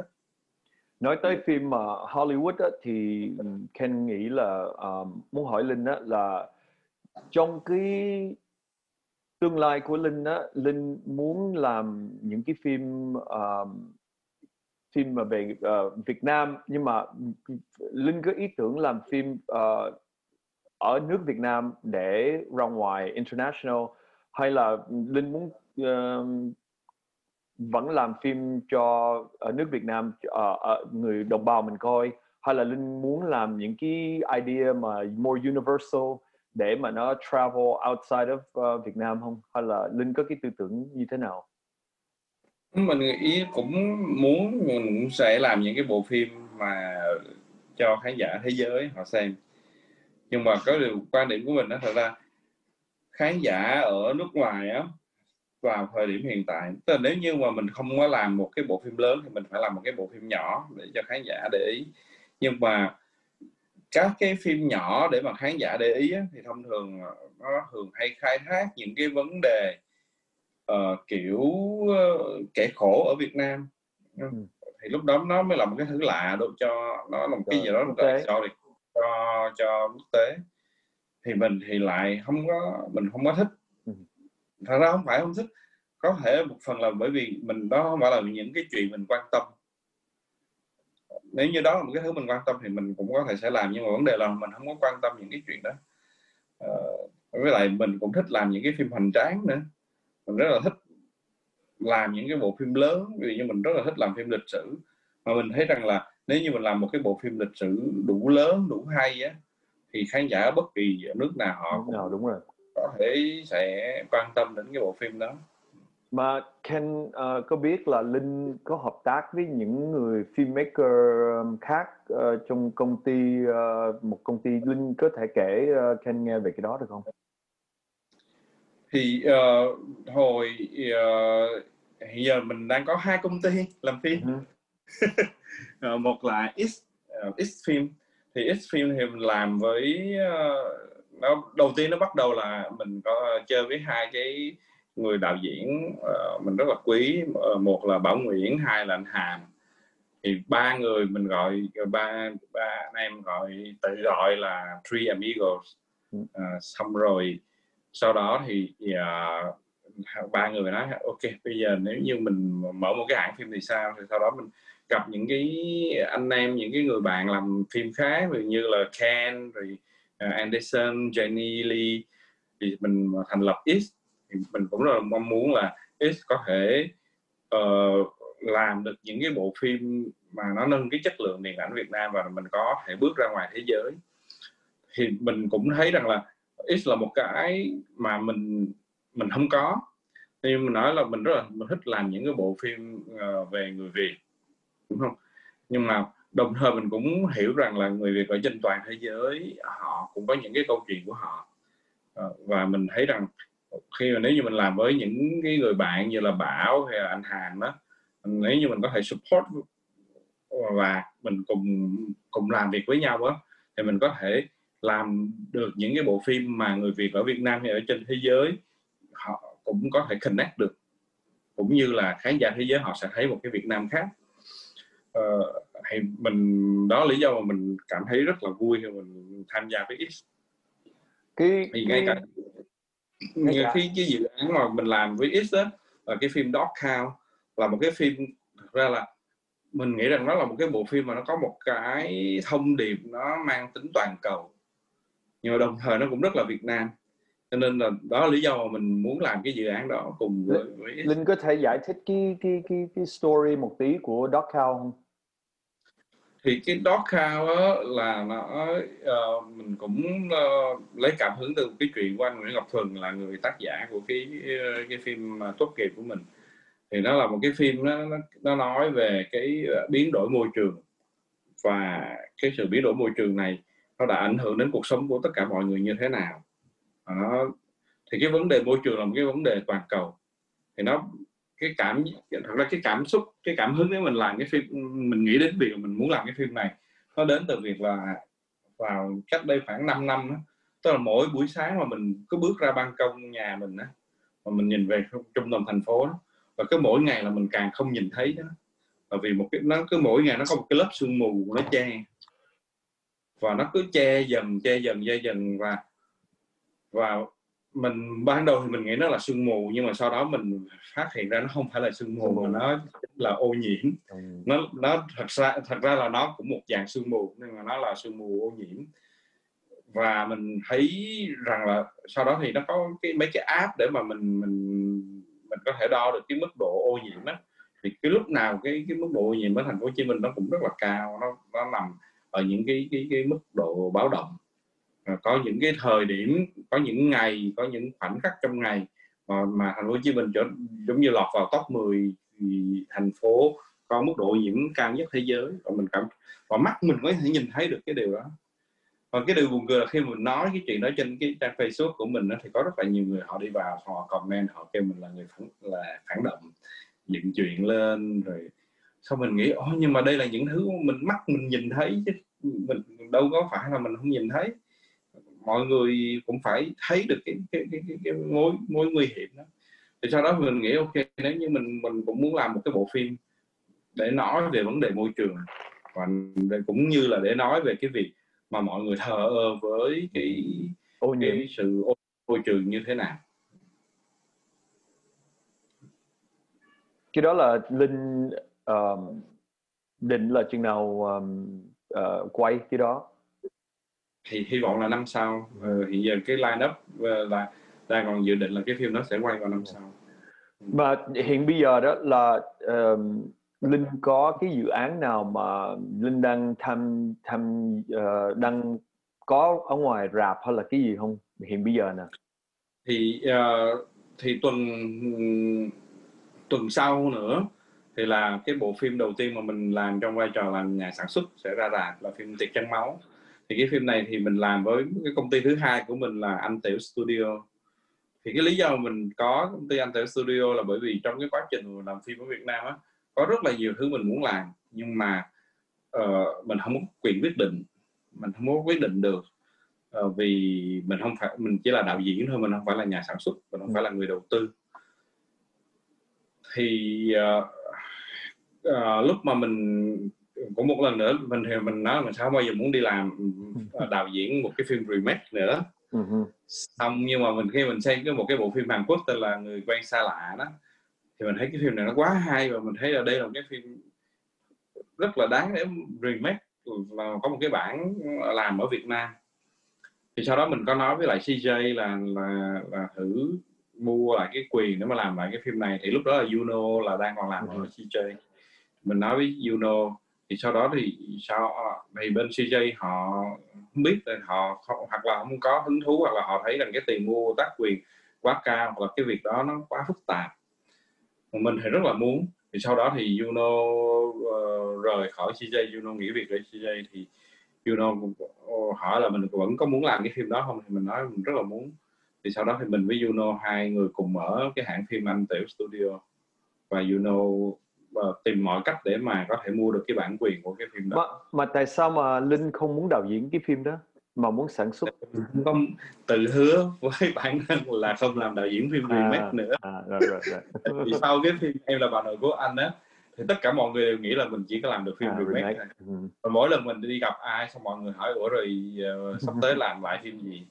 Thành ra giống như mình thật ra mình chỉ có remake có một phim, nhưng mà vấn đề là vì cái phim đó nó quá thành công và nó là cái phim đầu tay, cho nên mình không có muốn mình bị gãn vô cái mác đó.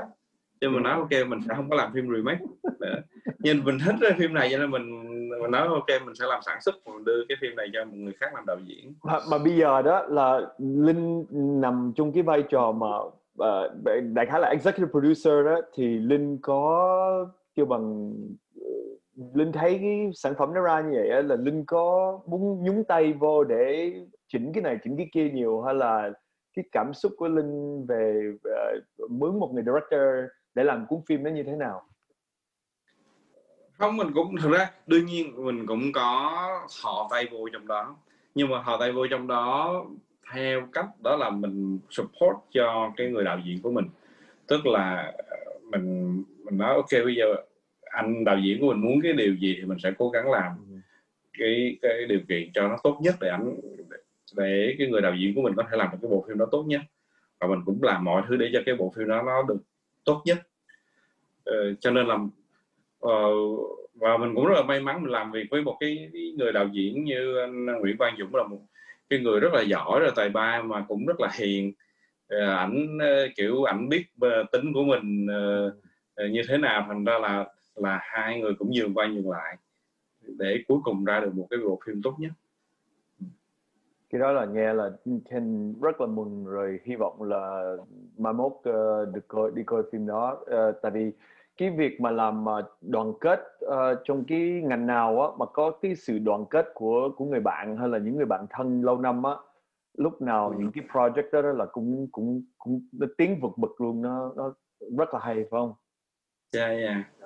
Mình làm phim này với thật sự là cái phim thì trong đó là một cái phim mình cảm giác là mọi thứ đó đều rất là suôn sẻ, và mọi người làm việc với nhau rất là vui, như một cái gia đình vậy đó.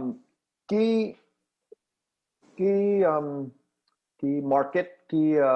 market của người Việt Nam mình đó, hàng ngày nó thay đổi, nó biến là tại vì người Việt Nam nói chuyện coi phim của người Hàn Quốc, coi phim của người Mỹ, tập trung rất là nhiều cái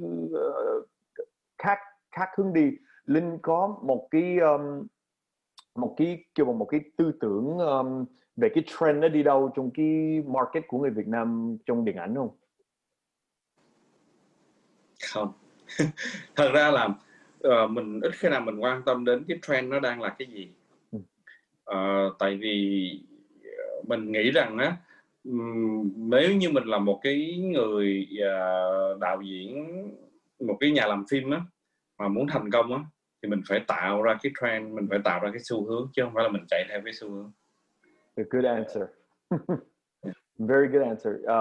Ken cũng nghĩ như vậy, là cái gì nó nằm ở trong cái trái tim của mình, như là dog cow, nó đúng cái ô nhiễm ngày nay, rồi nó có cái gì nó kêu gọi, nó kêu Linh, nó calling out về cái câu chuyện, thì cái đó là mình những cái dự án mình phải theo phải không?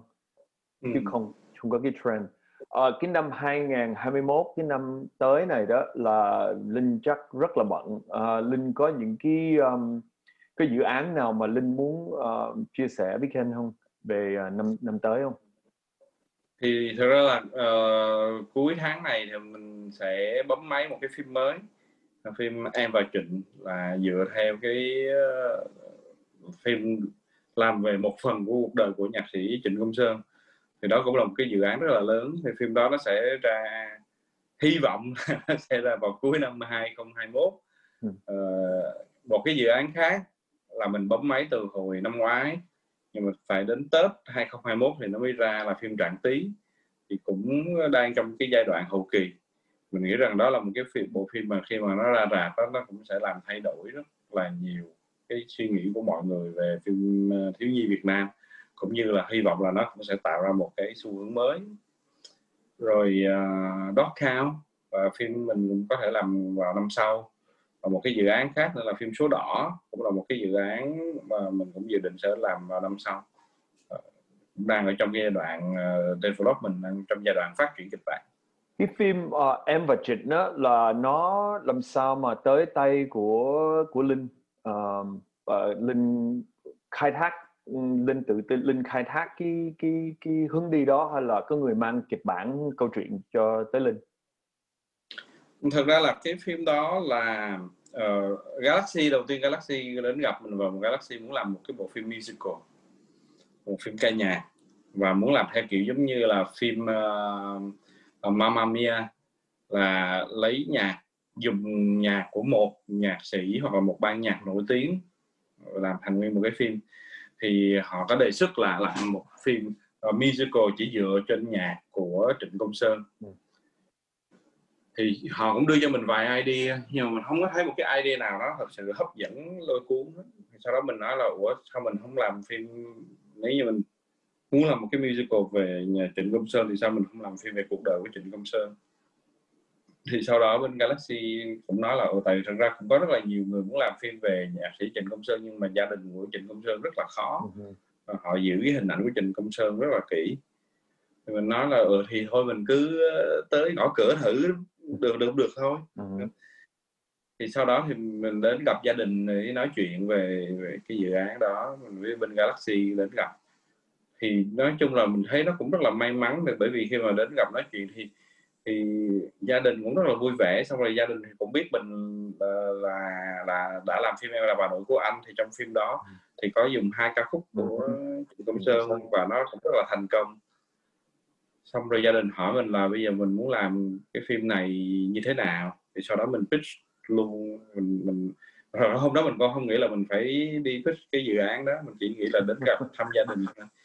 Thì sau khi gia đình hỏi thì mình cũng nói với gia đình là mình muốn làm cái câu chuyện như thế này.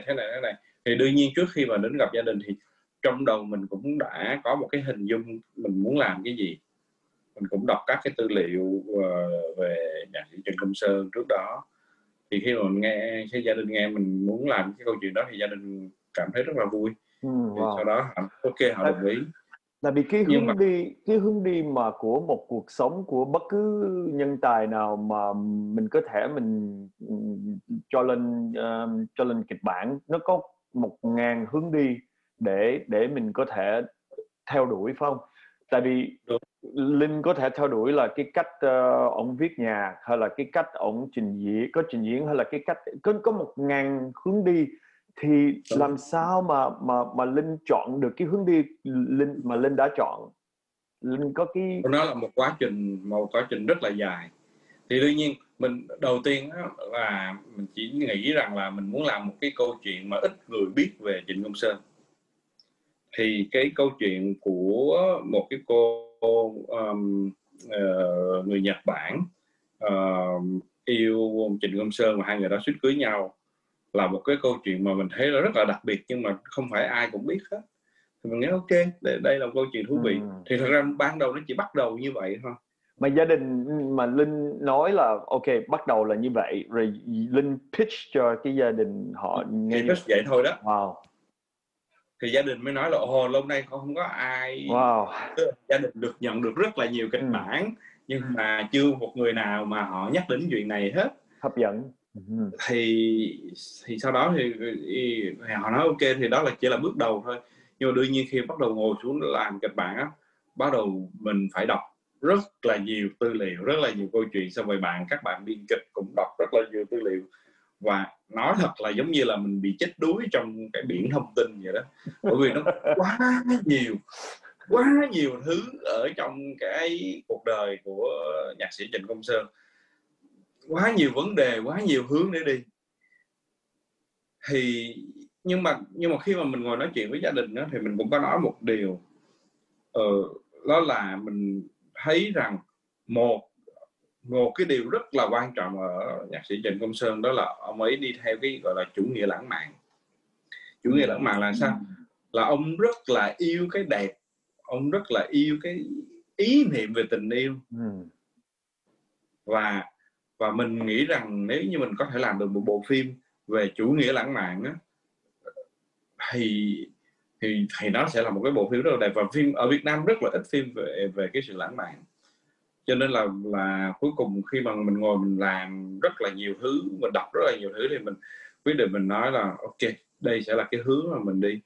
Và mình đi gặp bạn bè của nhạc sĩ Trịnh Công Sơn, đi gặp gia đình, gặp bạn bè, xong rồi mọi người kể rất là nhiều câu chuyện, thì mình thấy rất là thú vị. Thì sau đó mình cứ bỏ từng thứ một, ví dụ như mình giống như mình rải ra, xong rồi sau đó mình ngồi lựa, ok đây là cái điều hay nè, đây là cái điều thú vị nè, và cái gì nó phục vụ cho cái message, cái theme của cái bộ phim á, thì mình giữ lại.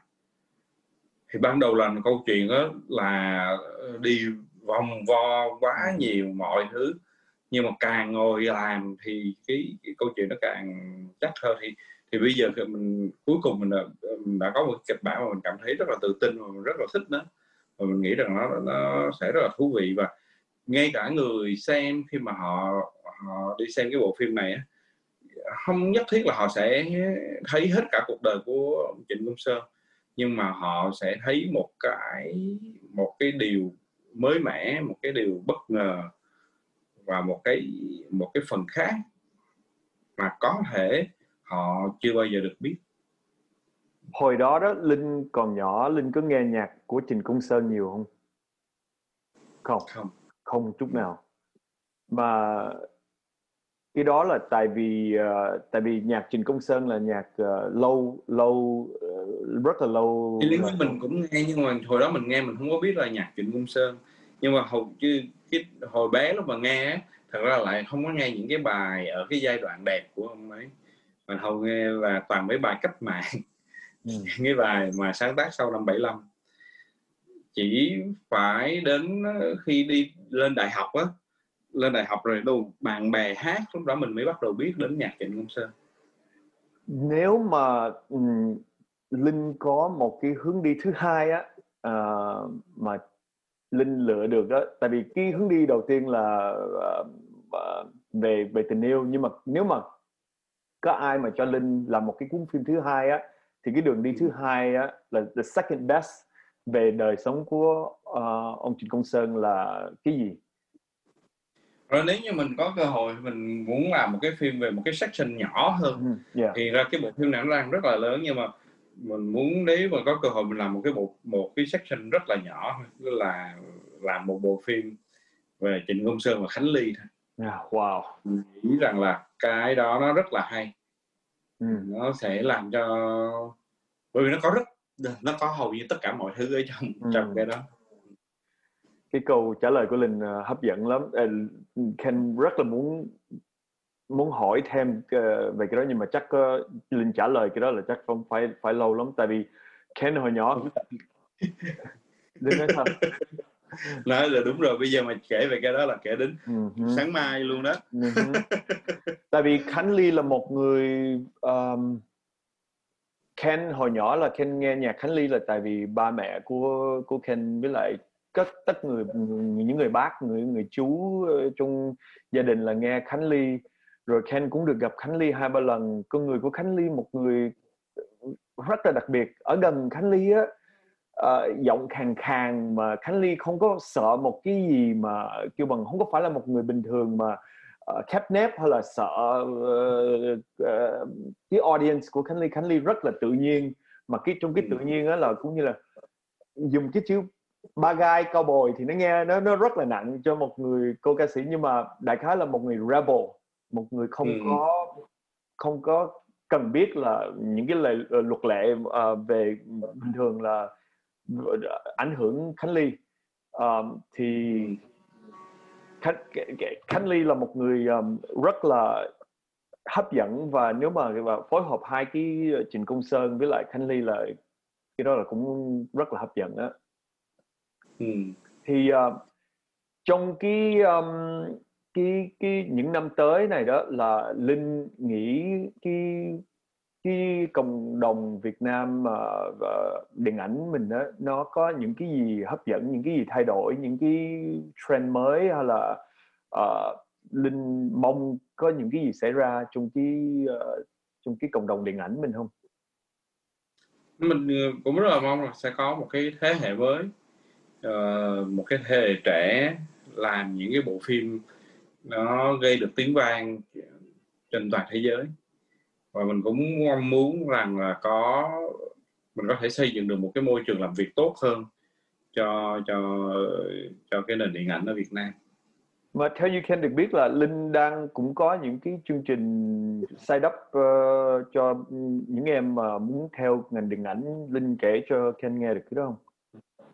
Thì 2 năm trước thì thực ra hồi xưa thì mình có làm một cái tiệc phim ngắn là Xine, rồi sau đó thì mình nghĩ không có làm cái đó nữa, nhưng mà mình vẫn rất là muốn làm một cái gì đó cho cả cái thế hệ trẻ, một cái gì đó cho cái cộng đồng làm phim. Thì sau đó thì mình mở ra một cái gọi là Xine House, và một cái giống như nó là một cái hub, một cái nơi để mà cho các cái bạn trẻ làm phim có thể gặp gỡ, trao đổi, làm quen với nhau và đi học. Và 2 năm vừa rồi thì Xine House được mở ra, mình cũng mời rất là nhiều những cái anh chị làm phim trong nghề mà mình rất là quý đến để họ chia sẻ những cái kinh nghiệm của họ, những cái bài học quý báu của họ với các cái bạn làm phim trẻ. Thì mình nghĩ rằng là đó là một cái cách để mà có thể phát triển được điện ảnh. Tại vì mình nghĩ rằng là cái ngành này á, nếu như muốn phát triển á, thì cái người đi trước phải giúp cho cái người đi sau đứng trên vai của mình. Đúng rồi. Để mà nó lúc đó mới có thể rút ngắn được cái giai đoạn để mà các cái em đi sau học hỏi. Tại vì mình phải có những cái em trẻ mà trong vòng vài năm các cái em đó phải giỏi bằng mình ở thời điểm bây giờ, thì lúc đó mới có đi xa. Chứ còn nếu như các em vẫn cứ phải mất, ví dụ như mình mất 10 năm để trở thành mình, xong mấy em đó cũng mất 10 năm để bằng mình á, thì nó sẽ không có đi đâu được hết á. Cho nên là mình mất 10 năm để mình học được cái điều đó, thì mình phải làm sao giúp cho các em đi đằng sau. Với em đã chỉ mất khoảng 3-4 năm thôi để các em đến được cái vị trí đó giống như của mình. Thì càng rút ngắn được cái thời gian đó thì cái lớp sau mới có thể làm giỏi hơn cái lớp trước được. Ken nghe Linh nói như vậy, Ken rất là có một cái hy vọng trong tương lai của ngành điện ảnh Việt Nam lên vượt bậc. Là tại vì hồi nào tới giờ là Ken biết trong cái người Á Đông mình đó là những người lớn thì khoái mà giấu nghề lắm, không có cái tư tưởng mà truyền nghề một cách kêu bằng cởi mở như Linh. Có một người như Linh ở bên Việt Nam mà được những người như Linh mà mở tất cả cái cách làm việc của Linh đó, là cái cộng đồng điện ảnh nó rất là may mắn được có một người như Linh trong cái position của Linh.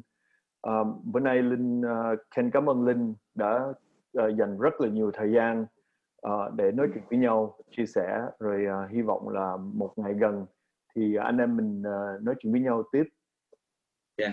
Cảm ơn Linh, thank you so much. Okay. Ok ha, cái gì Linh ngủ ngon, cái gì mình nói chuyện sau. Okay. Thank you Linh. Okay. Yeah. Bye bye.